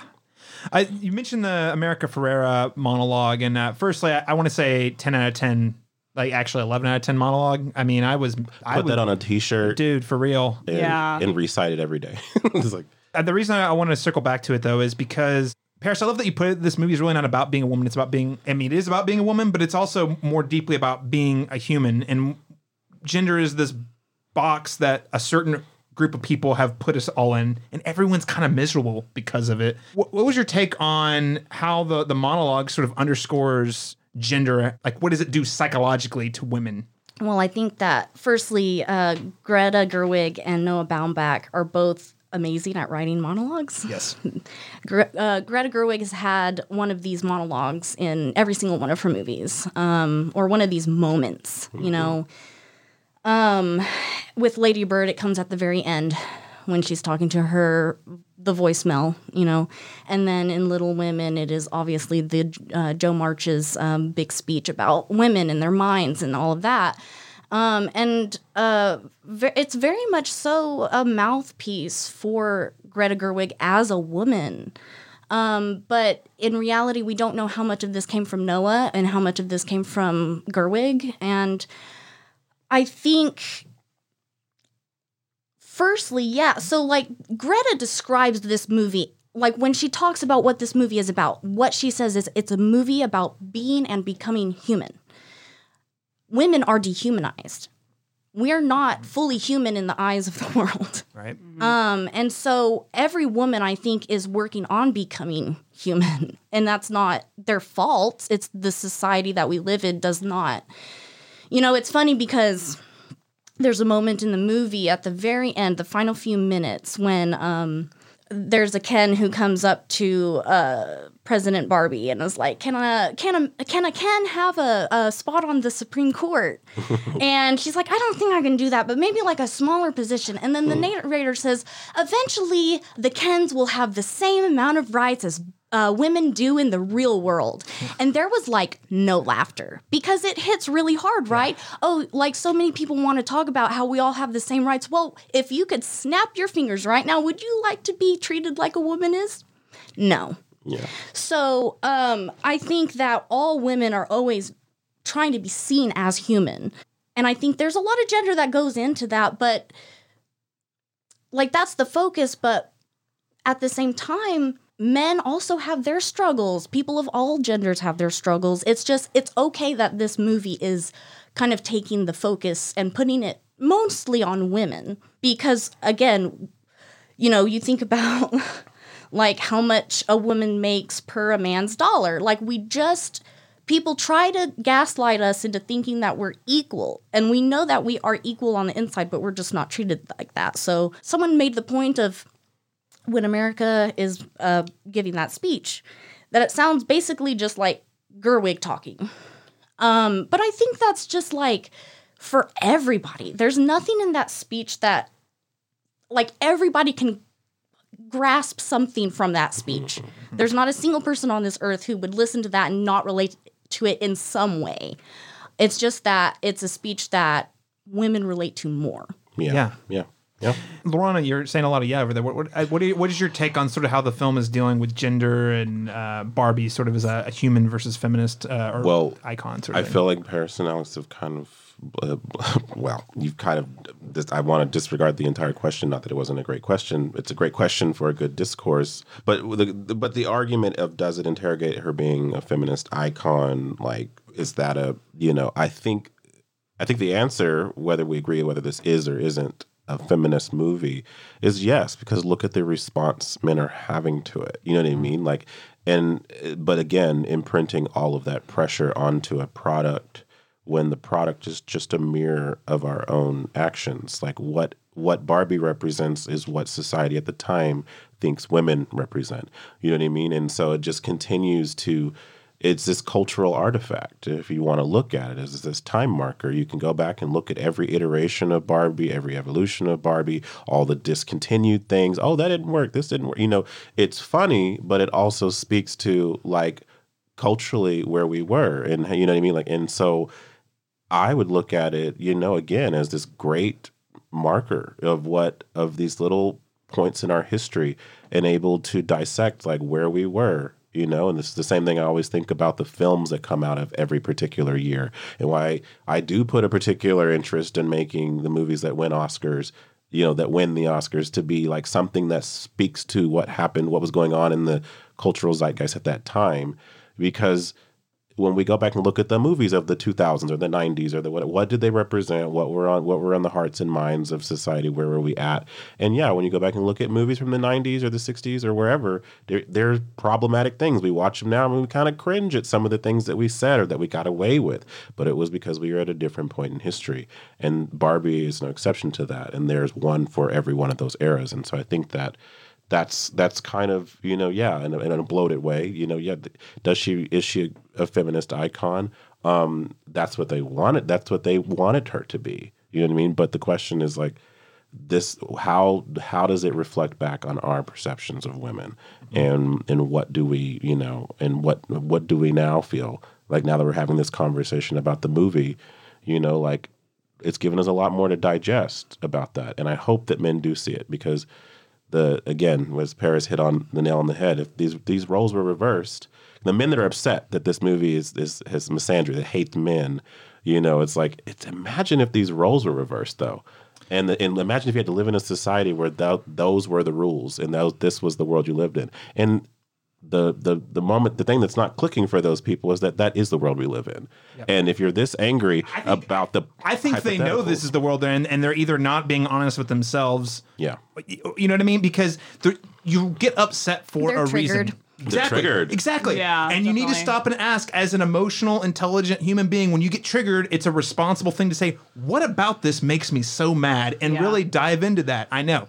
Men, go to therapy. Men, listen to women. Men, embrace your femininity. It's okay. It's about being a better human. Everything you said, I think, is amazing. I want to reiterate that. The other thing I'd add to it is this movie is not anti-men. That's what's beautiful about it. It's not. I was thinking this movie might really just give fuel to the like sexists out there who are getting so mad about this movie, but it doesn't. It's actually embracing men as humans too. And I think the thing that about the monologue and about some of the ideas we're wrestling with here is, guys, gender roles make us all unhappy. Yeah. Women, men, you create this whole like weird fantasy of all these expectations you put on yourself. You got to find the beautiful trophy wife and get the good job, and then you use your cultural power to then make the women feel less than, so that you can make yourself feel better than, even though you yourself do not have a strong sense of self. Yeah. And we see how miserable Alan is. Like he's the result of someone who does not fit the straight male, masculine, alpha culture. Like he's very much so coded as gay. Mm-hmm. And I mean, I think it's pretty obvious that's what they're saying. I mean, he gives the line of all of NSYNC were Alan's. Yes, even that one. All of Ken's clothes fit me. He is very concerned when Ken goes to run towards that wave. He cries when Ken's cry. Like, that's what the movie is saying, and he doesn't fit in to that. Like, he does not get along with any of the Kens, and he feels much more at home with the Barbies. And that's, I mean, I've heard gay men in reality talk about that, how they feel much more comfortable with women than men because of that reason. And like that's the point, is like this affects men too. The gender roles that he has to like live up to, he just doesn't. Mm. And now he's I would say a lot of men would just try to pretend as they do. They like, you know what I mean?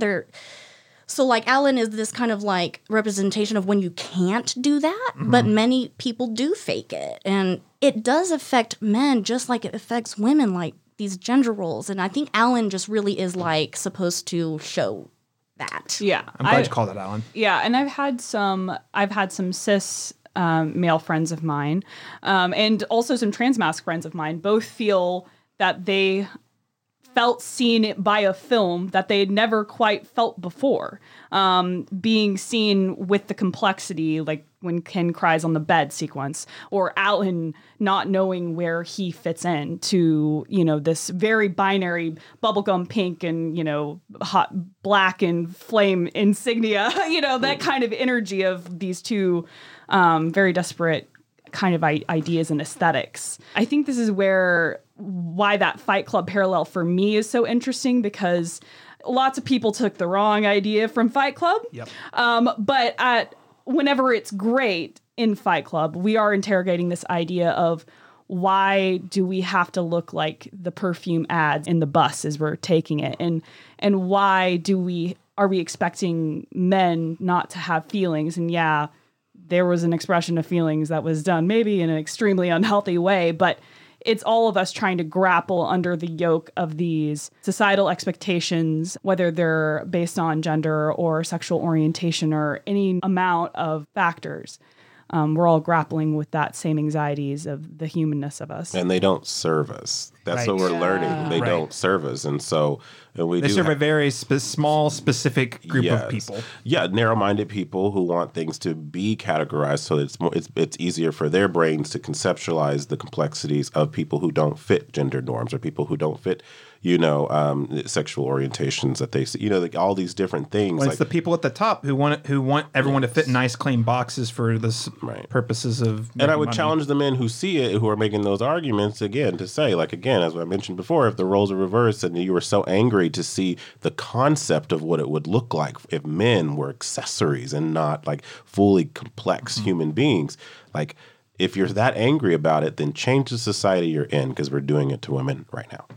Absolutely. Only thing I want to add to this, and I want to talk a bit more about the Barbie versus Ken sort of thing that we're all kind of already alluding to. But everything that Paris and Alex has said, I can't say it better. So what I'm going to add is real world. There's been a lot of studies around male loneliness, like adult male loneliness, and it's through the roof. It's awful. Again, the thing that I love about this movie is it has a positive message, which is, hey, you don't have to conform to that either. You just need to figure out who you are. You don't need the hot trophy wife to figure out who you are. You need to figure out who you are and find happiness, and which leads us to our next topic, which is sort of this competitive relationship between Ken and Barbie. Ken, obviously, from the jump, has a huge crush on Barbie, and, she's just not into him. He follows Barbie around until he discovers the patriarchy in the real world, which he reads in a book. I thought the whole thing was really funny. And then leverages this to take over Barbie Land. The way that Barbie's running Barbie Land at the beginning, not actually great for the Kens. Great for Barbie. Ken goes to the real world, realizes, wait, the Kens can be on top? Great. So then he takes that ideology back to Barbie Land, and then Barbie Land's great for Kens, not for Barbies. What did you guys think about how this film is exploring power dynamics? Obviously, gender's a part of that here. The power dynamics and how they shape the reality. Alex, I'll start with you. Yeah, I think this is where I had a lot of personal issues, because the message I kind of walked away with, and I'd love to hear everyone else's thoughts on this, is that change is still kind of seen at the individual level, because we love celebrating people of all genders. We want Ken to be a Ken enough. We want Barbie to feel self-actualized. But and I think this is also just the fact that you cannot actively critique a system while still being in that system and fully embrace that critique. And it kind of smacks a little bit of that kind of neoliberalist idea that, oh, well, if you just improve yourself and not worry about the collective whole, then it's all going to work out for the better. And that's the kind of thinking that people in power do take advantage of, that we're all these one person in these little boxes, and we don't have that impact of collaborating to that greater whole. So I felt a little, not upset, that's too strong a word, but I felt the air was taken out of my metaphorical balloon whenever we're kind of resetting Barbie Land. It's like, okay, we're going to take all the patriarchy out, but there was no real discussion of Ken's continued involvement. We didn't give him a neighborhood. I didn't know what to do exactly with that Ken Supreme Court question, because I know the point of that was for the joke, but at the same time, it's like a feminist movement is definitely led by women and femmes, but at the same time, it has to involve men for it to be effective, because a lot of the people in power in these structures are men. So a good feminist movement has to include men in their feminism, because that gives the freedom for men to explore different roles for themselves, different gender expressions. So that's kind of where I settled with a lot of the power dynamics in the film. Very complicated. That's kind of where I settled with it. So I'd like to hear everyone's thoughts too. Yeah, I mean, I think that all definitely is valid for sure. I think for me, there's a moment towards the beginning of the movie where Barbie says, I wish someone could come with me, but I have to do this alone. But then she realizes she can't do it alone, and she doesn't do it alone. And at the very end, Ruth tries to say something to how she changed Barbie Land or like whatever, and she's like, that very much so was a group effort. So I think that, and Alan being part of that as a man is kind of also saying men are involved in the, they all go and vote while the Kens are distracted, and it's kind of like this collective effort. But I think the ending for me is kind of just bringing it back to like, you don't have to be responsible for anybody else. Just be who you are, make your choices, and like you be a good person and try to influence other. But we're not responsible for the world that we live in. We're not responsible for feminism. We're not responsible. Like, she kind of has that of like, I'm not a doctor, I've never performed this, I can't be on the Supreme Court, I'm not the president, I can't do anything. Yes, you can. Just be a good person. Mm-hmm. And I think that's what being human is like. And I think that's kind of the takeaway I got from it, is she thought she could do it alone, she couldn't. But then at the end of the day, it's just about being who you are and like making the choices that you make. My take here was that the change does happen at the individual level, but it's also up to us to find and seek allies and help others along on their journey so that we can make collective change. Now, I will say, to your point, Alex, I still feel like the movie doesn't come out clean on the power dynamic because the joke, while hilarious, I want to reiterate, and I love it, like the joke about the Supreme Court. Yeah. It does sort of, if you really follow that logically, it does sort of imply, though, that the Barbies are going back to old Barbie land where Kens are sort of being suppressed, which at the end of the day could undermine the idea that we're all supposed to be equals here. Again, the joke was hilarious, so I don't want to say that it wasn't an effective moment. But I think power is part of the problem. The group who has the power almost always uses it, intentionally or not, in a way that benefits them over others. And I don't think the movie comes out with a clean answer. I don't think it's trying to either, so I'm not criticizing it. But I do think, like, if you try to dig into the ideology here, it's not clean, which leaves me with a lot of questions about if women ran the world, would it be better? It would be different. The movie doesn't really answer in a satisfying way whether or not it's a gender thing or if it's just if gender is the problem or if it is the power that is kind of corrupting people who have the leverage based on which group they're in. Yeah, I think honestly the critique here is like deconstructing the system. You know what I mean? Because it's the system that kind of continues to serve or not serve these individuals. And I think that the film captures the messiness of humanity, the human condition. But one of my favorite sequences is when, very quickly after the monologue, the thing that is used to deprogram the Barbies is giving them self-worth and value. Mm-hmm. And I love that as a concept is that the thing that takes them out of their trance, so to speak, is knowing their worth. You know what I mean? And I think that same privilege or power is given back to the Kens at the end, whenever Barbie realized every night didn't have to be, girls' night. You know what I mean? Like, and it's a joke, but it's also like, it's nice to feel included. And I think that's the level of like equity that we could have expected from it, because the truth of the matter is we are still in a society where women are at that level. You know what I mean? So I think giving the men so much grace, in this particular, at least right now, in the concept of what the film is kind of arguing, would have felt a little too much like, well, this isn't your turn. You know what I mean? Mm-hmm. It's not really your turn for this. Like, you kind of need to see what it's like here first. Like, yeah, we'll get around to it, but the idea is like, still, there's enough problems that exist with it. So right. I think everyone's super valid and like all of that really makes sense. For me, it is okay. So I think the point that the movie is trying to make is that a perfect world is not ran by women. It's not ran by men. It's ran by everyone. Right. Mm-hmm. We all come together. It's equality. Right. And that's not what they have at the end. The Barbies take back power. The Barbies are still very much so in power, so that's what that's going to look like.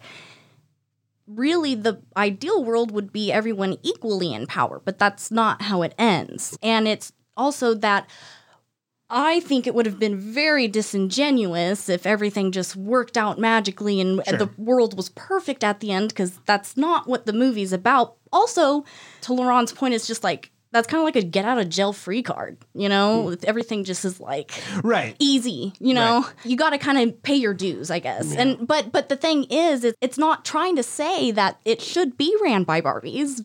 It's saying that's also the problem, and of course that's how it's going to end, because we haven't reached in Barbie land that... Perfect synergy. Because the Kens haven't learned that yet. Like, they're not there yet. And so it still is very much so a world ran by women, and it's talking about that problem.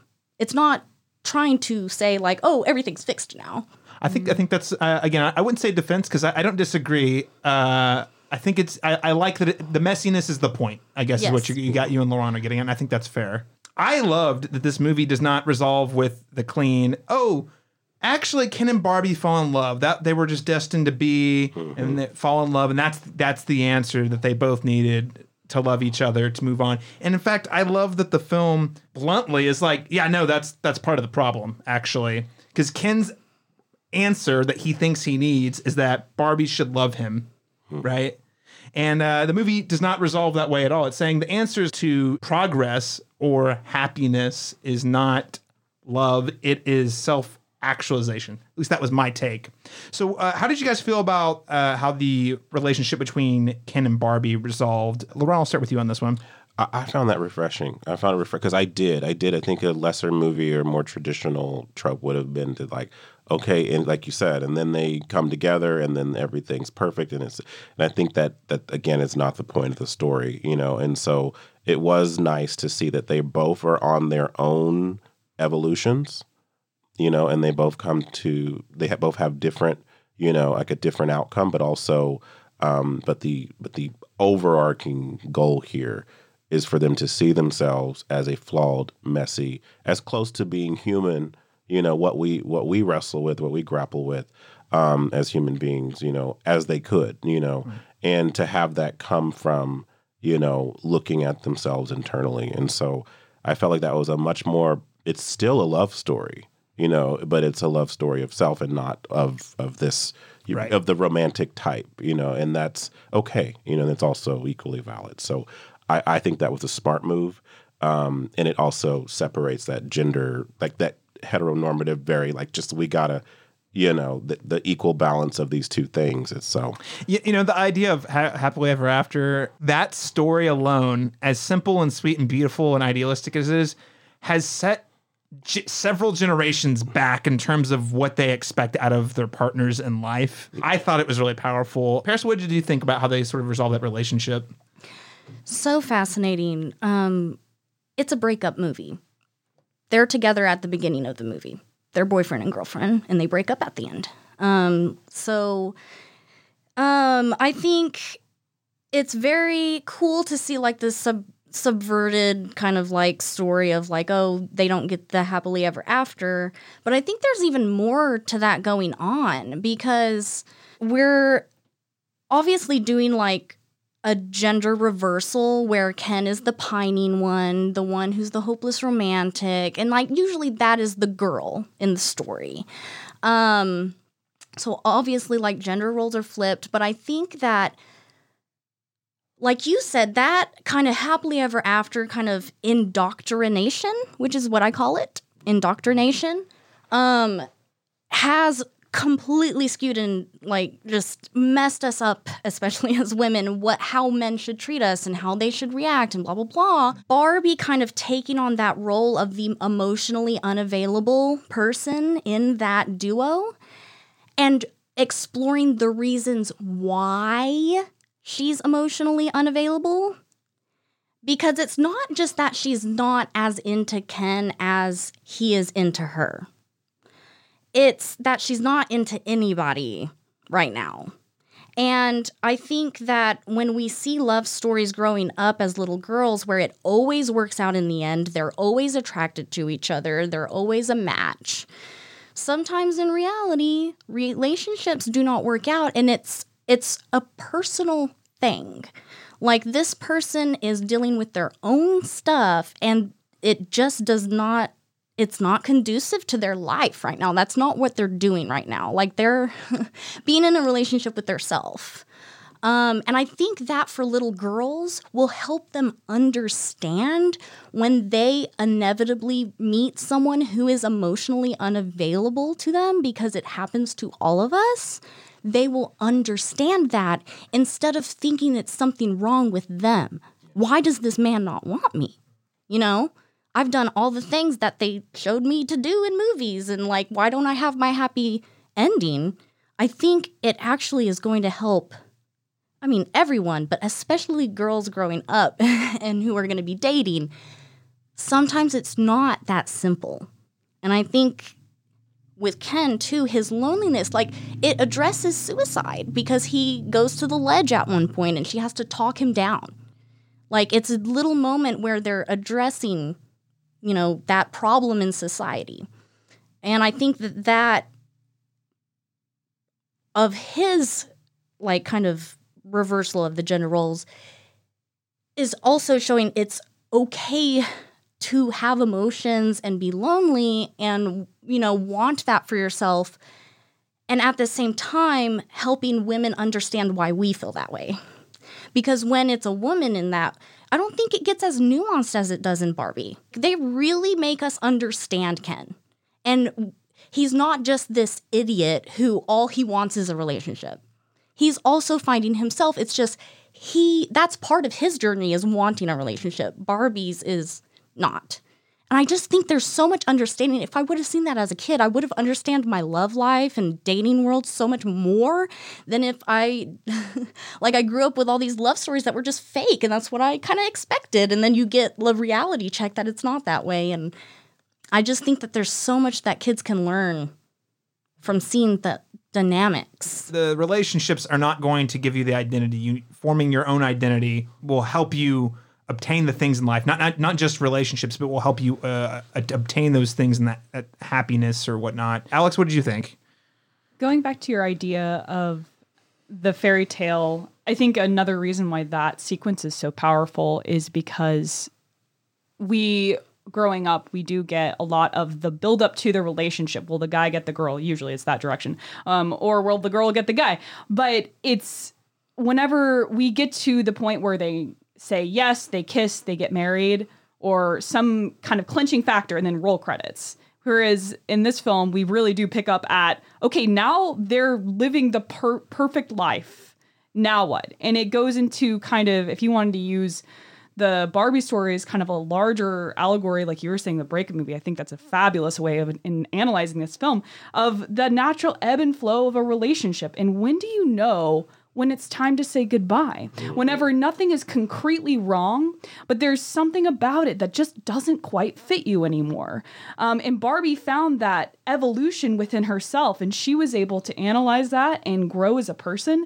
And then she realized that she couldn't fit Ken's shape anymore, and that Ken needed to have a moment of doing that, but they couldn't do it together. Ooh, well said. And I think that's just such a powerful, like, example, and it's really great seeing kind of codependent men in film, because we always just see the codependent woman, you know, with, you know, Bechdel tests and all of that stuff. It's just, we see the woman pining after the man and that they can't be anything without that man.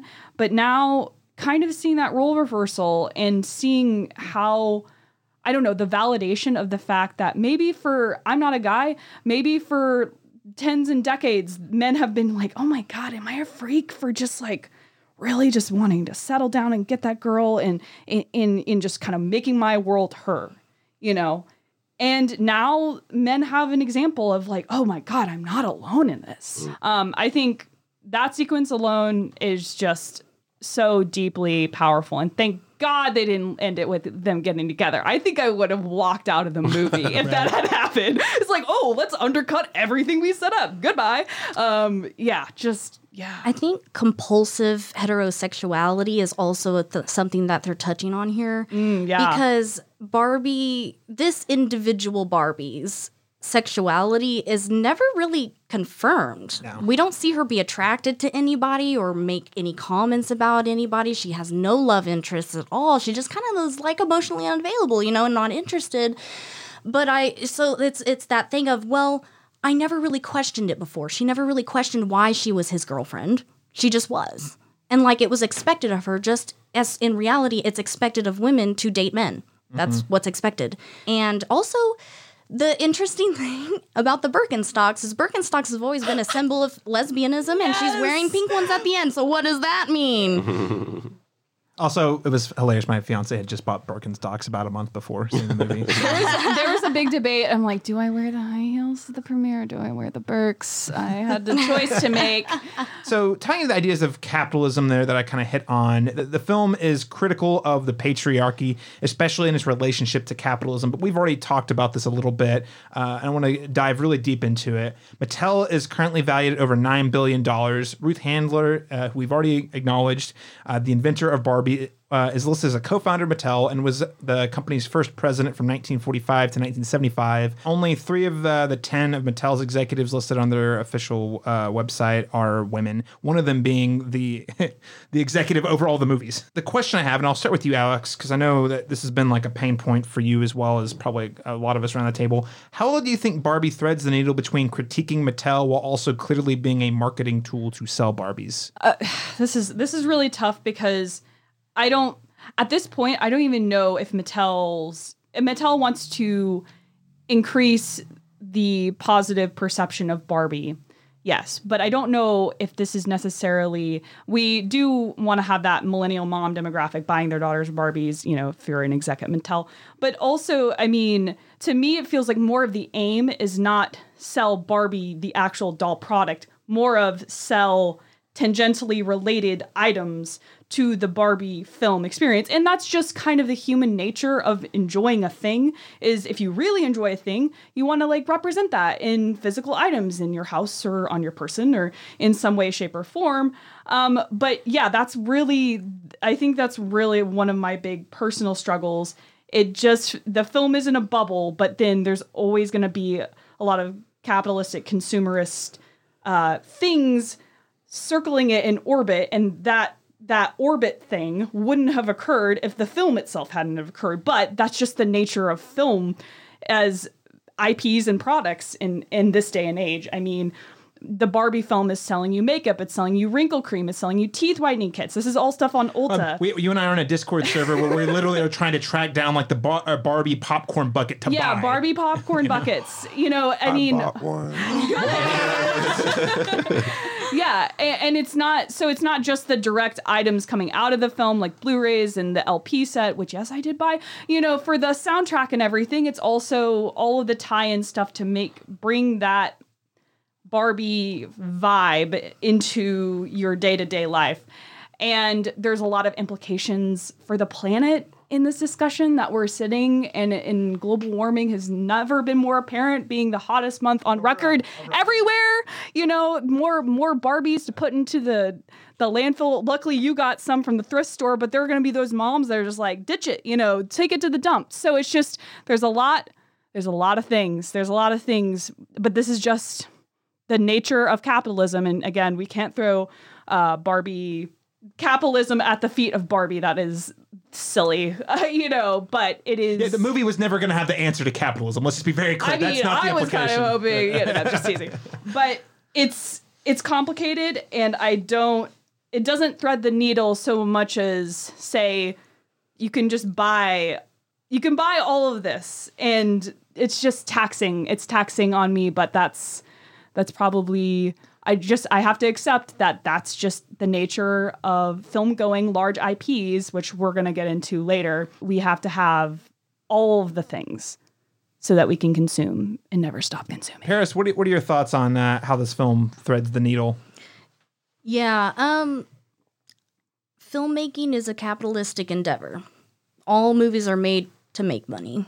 And that's at least the goal always. I think I'm not mad about a movie trying to sell Barbies because there are so many other movies that are trying to sell way worse things all the time. So I'm not going to be mad about it. Also, I keep thinking back to Toy Story, right? And we're still getting Toy Story movies, and nobody's mad that Hasbro is benefiting from Toy Story.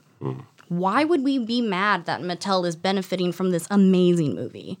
good for Mattel. Like, capitalism, I hate it. Like, there's lots of problems with it, but it's just like, I think we're being sold way worse capitalistic products in other movies all the time. I don't think Barbie is something that personally upsets me.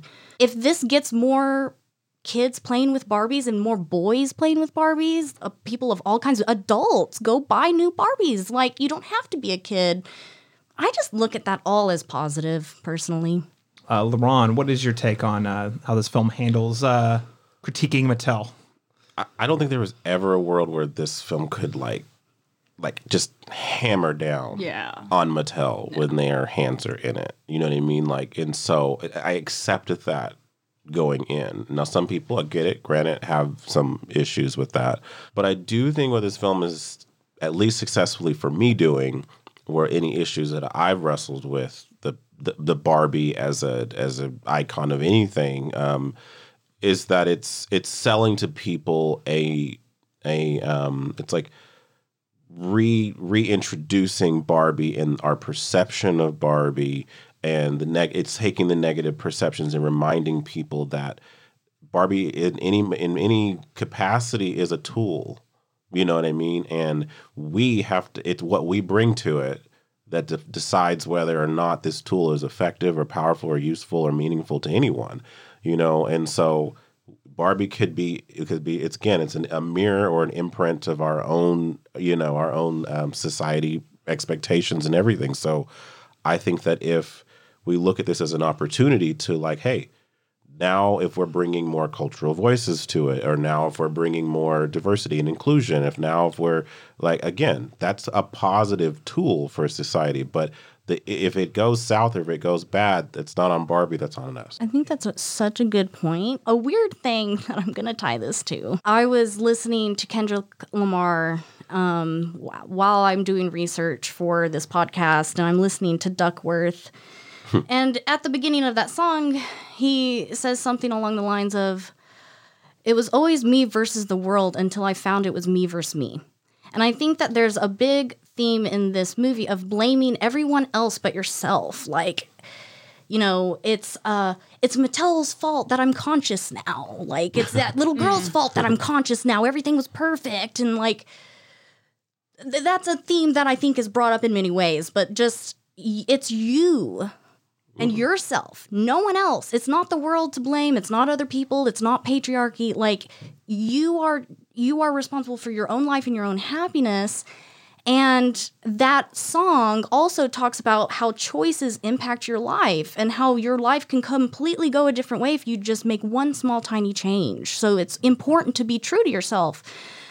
And there's also another idea of just like, it's what you make of it, right? So Roxane Gay is a writer I really like she's written about rap music before, which I'm a huge hip hop and rap fan. And that is definitely a genre of music that has gotten a bad reputation for being misogynistic and sexist and blah, blah, blah. And Roxane Gay makes the point of, sure, maybe it is, but am I supposed to just like not let myself enjoy anything? Because if you nitpick anything, you can find problems with it. And if it's not made for me, am I just supposed to just not engage with it? I like rap. There are things that I like that other women might think I'm problematic for liking it.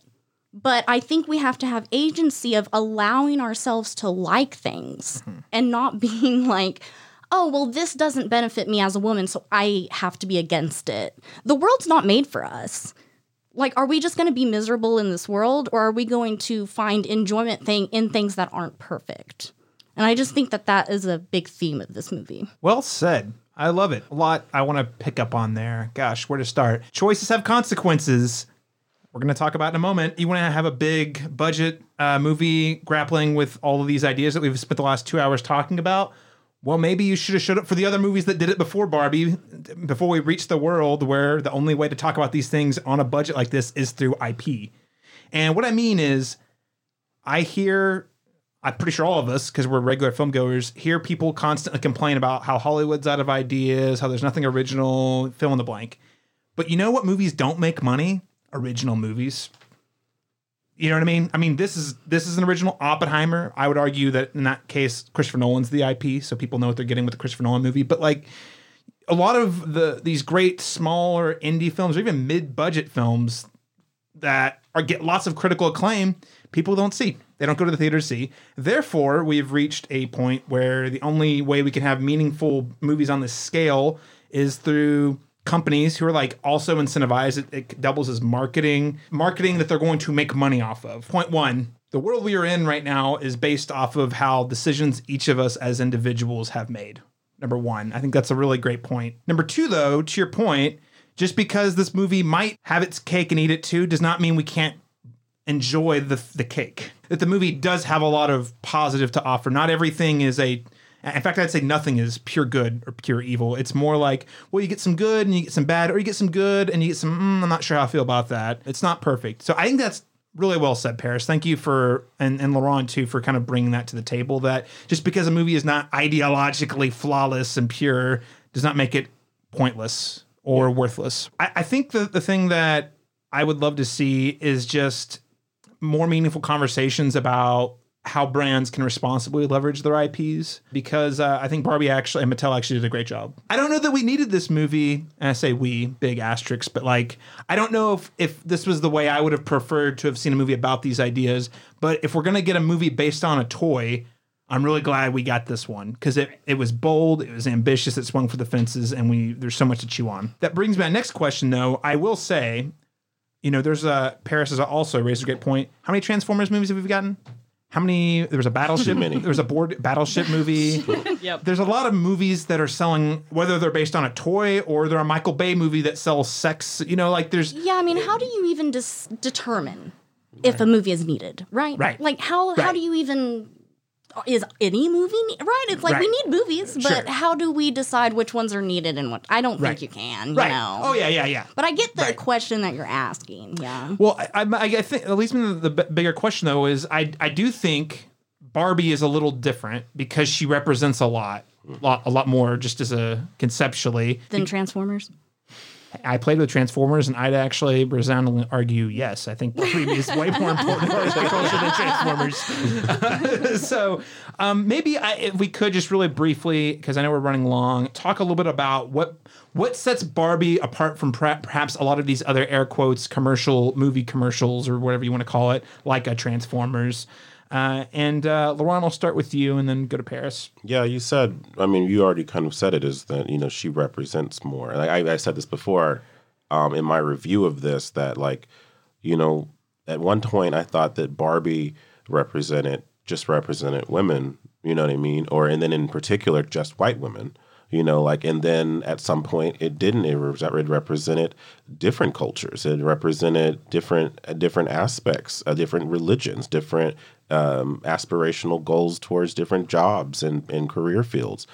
I think in Greta Gerwig's hands, Barbie represents all of us. And I found that to be kind of insightful takeaway from the film.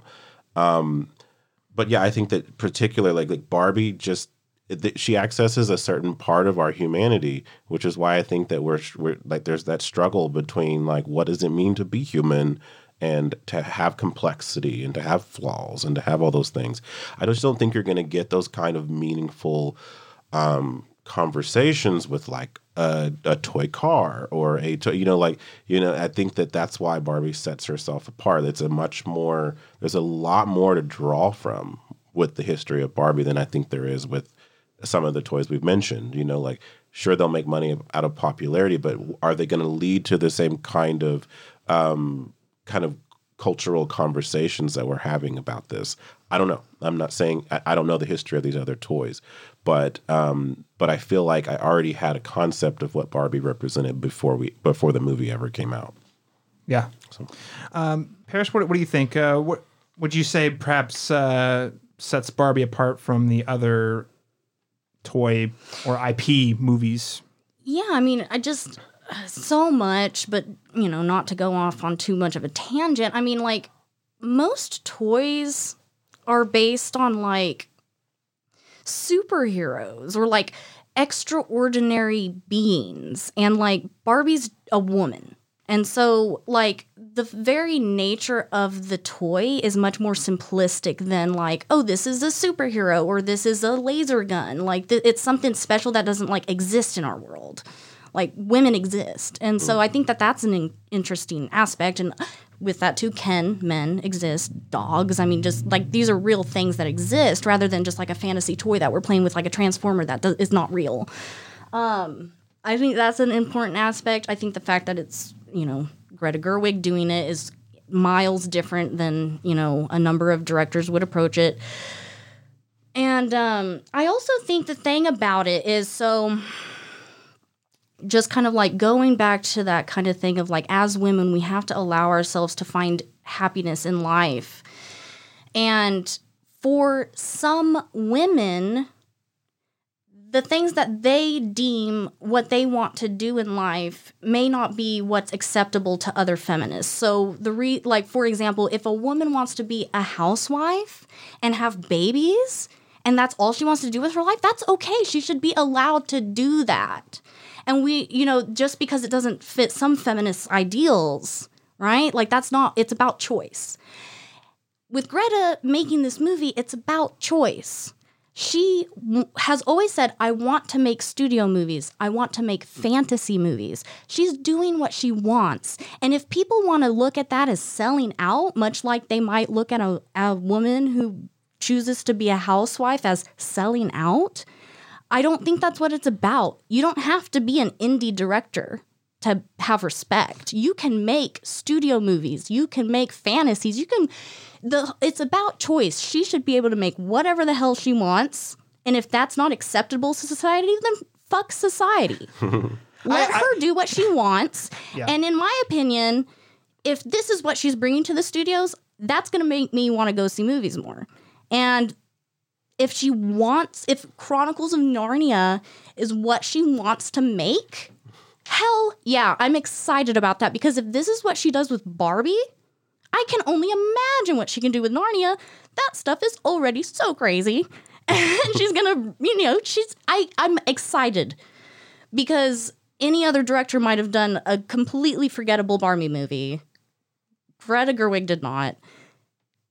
Chronicles of Narnia, I'm excited for it because I already know it's gonna subvert expectations. But again, I always just look at this as a woman being allowed to just do what she wants. And if that's what she wants to do and y'all look at it as selling out or whatever, well, I think that's an irrelevant part of it. When I learned about that, I'm already like Barbie levels of hype for that series, you know, and this is just reading the article saying it's happened, just like, oh, okay, I'm here for this. But basically, I think it's the idea that Barbie's an anthropomorphized. She's a person in her own little plastic Barbie world. And, you know, there is that difference. I think Toy Story really, from my most recent recollection, has only been able to straddle this line well of being able to feature humanoid characters and non-humanoid characters, but then humanize them well. I mean, you could say maybe Cars attempted to do this kind of idea. I don't know to what degree of success for me personally.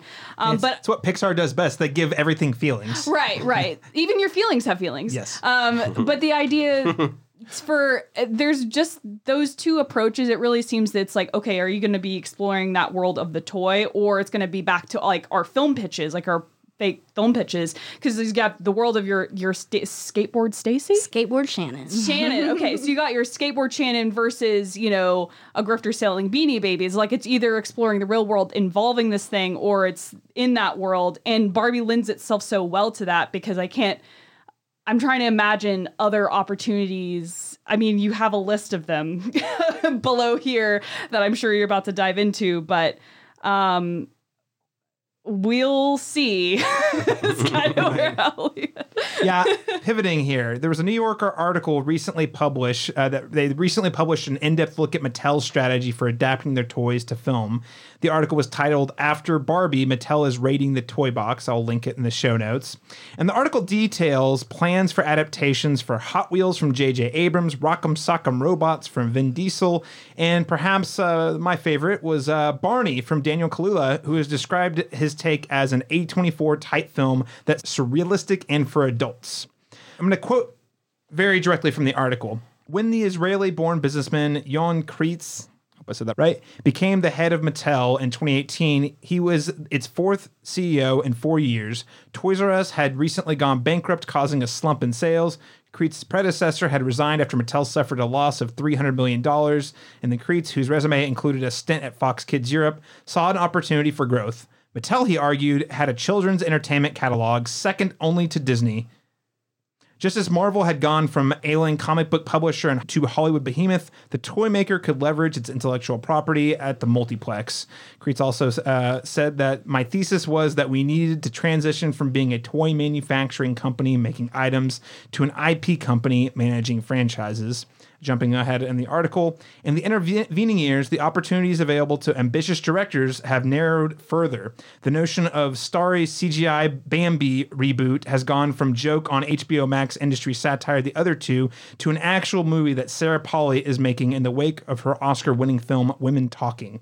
Why am I pivoting here? We're in a very dire time in the history of Hollywood. Strikes are going on. There's a huge income inequality.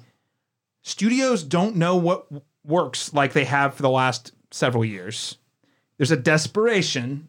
So what do studios pivot to? They pivot to things people know. What that leaves us with is a world where if you're a filmmaker who wants to work for a studio on one of these budgets, you have to look at like, okay, what IP would I be most comfortable adapting? Again, yes, there are Quentin Tarantinos, there are Christopher Nolans, there are Martin Scorsese's, but they are a dying breed of a bygone era. Frankly, not to be like doom and gloom, that's just the reality that we're in right now in terms of big budget studio films. So the question I have for the table, have we reached the point in the evolution of cinema where the only way to tell larger than life stories is by exploring important themes and cultural topics is through pre-existing IP, or is there another way that Hollywood can figure out how to reasonably explore these ideas in lower budget films? Well, Ron Chapman, I'll start with you. Well, unfortunately, as successful as Barbie is, I think it's going to anything good gets beat the hell out of by Hollywood.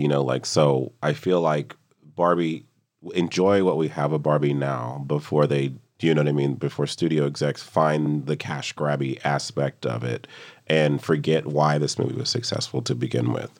And I think that part of it, like again, we mentioned the difference between Barbie being different from other toys, is that it is rooted in something that exists, And so, unfortunately, I look at this as a new frontier where they're going to Marvelize. I just made a word up.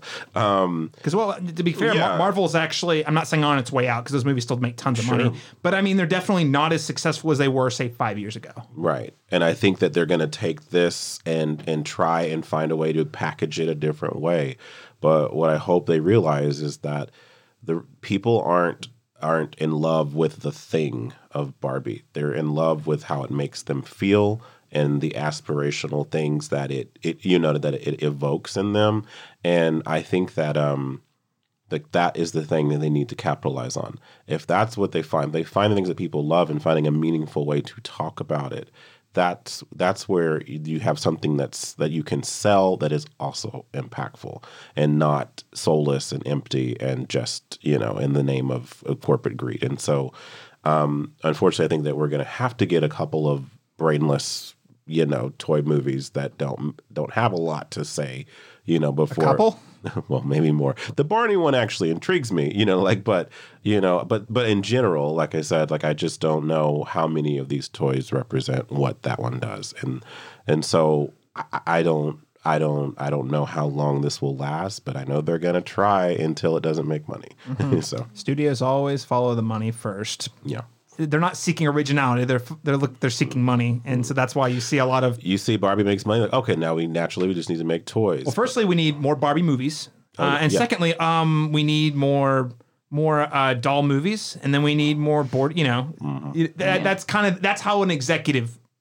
Yeah. Based on what we've seen in, say, our lifetime, that Sign me seems up for to be the Cards Against Humanity movie. Right. Oh, absolutely. Or the Uno. Yes. You're joking. There's an Uno movie in the works somewhere. I'm not even Is joking. it just the meme? It's like the 25 cards or do the thing meme. Yeah. Alex, what do you think? So I I wrote literally, sadly, yes, period. But there is this kind of small glimmer of hope, 10% chance or less that maybe with some of these bigger films, The Flash kind of tanked, Indy 4 kind of didn't. A lot of these films are not doing as well as projected. And maybe we're going to start triggering kind of that studio revolution that we experienced in the 1970s with Cleopatra. And maybe we'll get stuff like Dog Day Afternoon and stuff that really stands out of that time period and these thoughtful, smaller stories. And to note, just want to reiterate, the 1970s, without getting too into the depth, basically studios were borderline bankrupt because they had run out of money and started just throwing whatever they could at the wall. That's where we get Spielberg, Lucas, Scorsese, De Palma, a lot of white dudes, but Yeah, we're not worried about studios running out of money, and of course the writers and actor strike is going to influence this a lot. But I am sad that the takeaway is just that spaghetti wall shtick. That's going to be the takeaway. Is not the care and love and attention to detail and performances of a very amazing film. It's going to be yay money. Mm-hmm. I'm just thinking back to, we made a joke off air and we alluded this in last week's podcast about Oppenheimer, but I felt like Oppenheimer was just Christopher Nolan coming to terms with the fact that he feels guilty for destroying Hollywood by making a good Batman movie. Yeah. Paris, what's your take on this? I mean, do you think that we've reached a point where it's only IP from here on out to make these big, bold movies? It's hard to say. I don't think so, because look, ever since the beginning of movies, there have been different approaches to making movies. There's always been your smaller ones. There's always been your bigger ones. I would say that a positive that I look at it is maybe we'll get more women with these same opportunities because all the IPs have been made by mostly men. A+. Yeah, definitely. I think that the positive I look at this is for Greta Gerwig's next movie, hopefully she will have even more money and more resources. And hopefully Margot Robbie, when she produces her next movie, she will have more money and more resources. And I guess it's I'm less concerned with whether that's IP related or not, and more concerned with are women and femmes going to have the same opportunity to make these IP movies as men? Because the IP movies aren't going anywhere, but maybe we can have some diversity there. Yeah, yeah, definitely an upside. Yeah. That's absolutely an upside. I mean, again, highest grossing movie directed by a woman of all time. Yeah. Or opening weekend, I should say. And I sent Caleb this in this group chat that we have, but another kind of takeaway is that Mattel is building a Disney-esque theme park in Arizona that features all of the IPs that they could possibly envision to make a film about.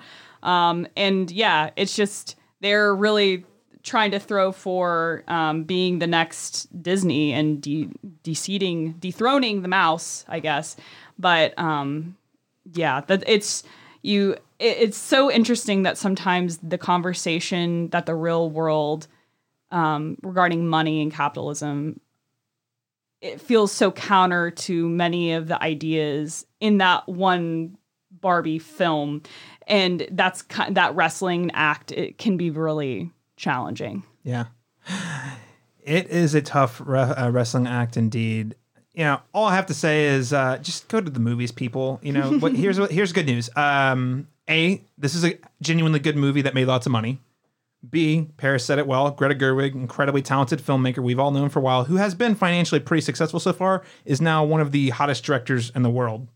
That's a huge plus, which hopefully we see more opportunities afforded to women. That's a plus. So all those are good things. Also, looking outside of the scope of big budget film, A24 ran away with the Oscars last year. A24 continues to, not saying every movie makes tons of money, but they continue to generally make money off of these movies. And then Ari Aster goes and throws down the toilet with Beau's Afraid. Good movie, not financially successful movie. But, I'm just saying there are still avenues out there. So there's the positives. I guess my biggest concern is that we're going to see what happened to Marvel in comic books happen to action figures and toys. And I don't know. That doesn't excite me. But that also does not mean that the whole world is just going to be studio cash grabs, right? Yeah. All right. Well, hey, we've talked about a lot today, folks. Is there anything else any of you would like to add about Barbie before we close out the show? Yeah, I think something that I didn't really get into is when we were like talking about representation and everything. I'm indigenous. I'm Chickasaw and Choctaw. My skin's white. I'm white passing. People assume I'm white. I'm indigenous. I'm not in this movie. There is no indigenous Barbie. So when we're talking about like the critiques and nitpicks of like, oh, you know, like I feel like at the same time people are, one of the biggest complaints that I've heard is that this movie is trying to do too much and that it's muddled. But then also on the flip side, I'm hearing people, why didn't they do that? They should have done this. Where was that? And it doesn't make sense to me. There's a cognitive dissonance there. But my thing is, this is a great 10 out of 10 movie to me. I could sit here and nitpick if I wanted to, but it would be nitpicking. Right. And one of the things that could also bother me is the fact that there's no indigenous Barbie, but there's also a weird line thrown in there delivered by America Ferrera's character about how in the 1500s, this is just like how the Indians were given smallpox. Yeah. They had no defenses. That was weird.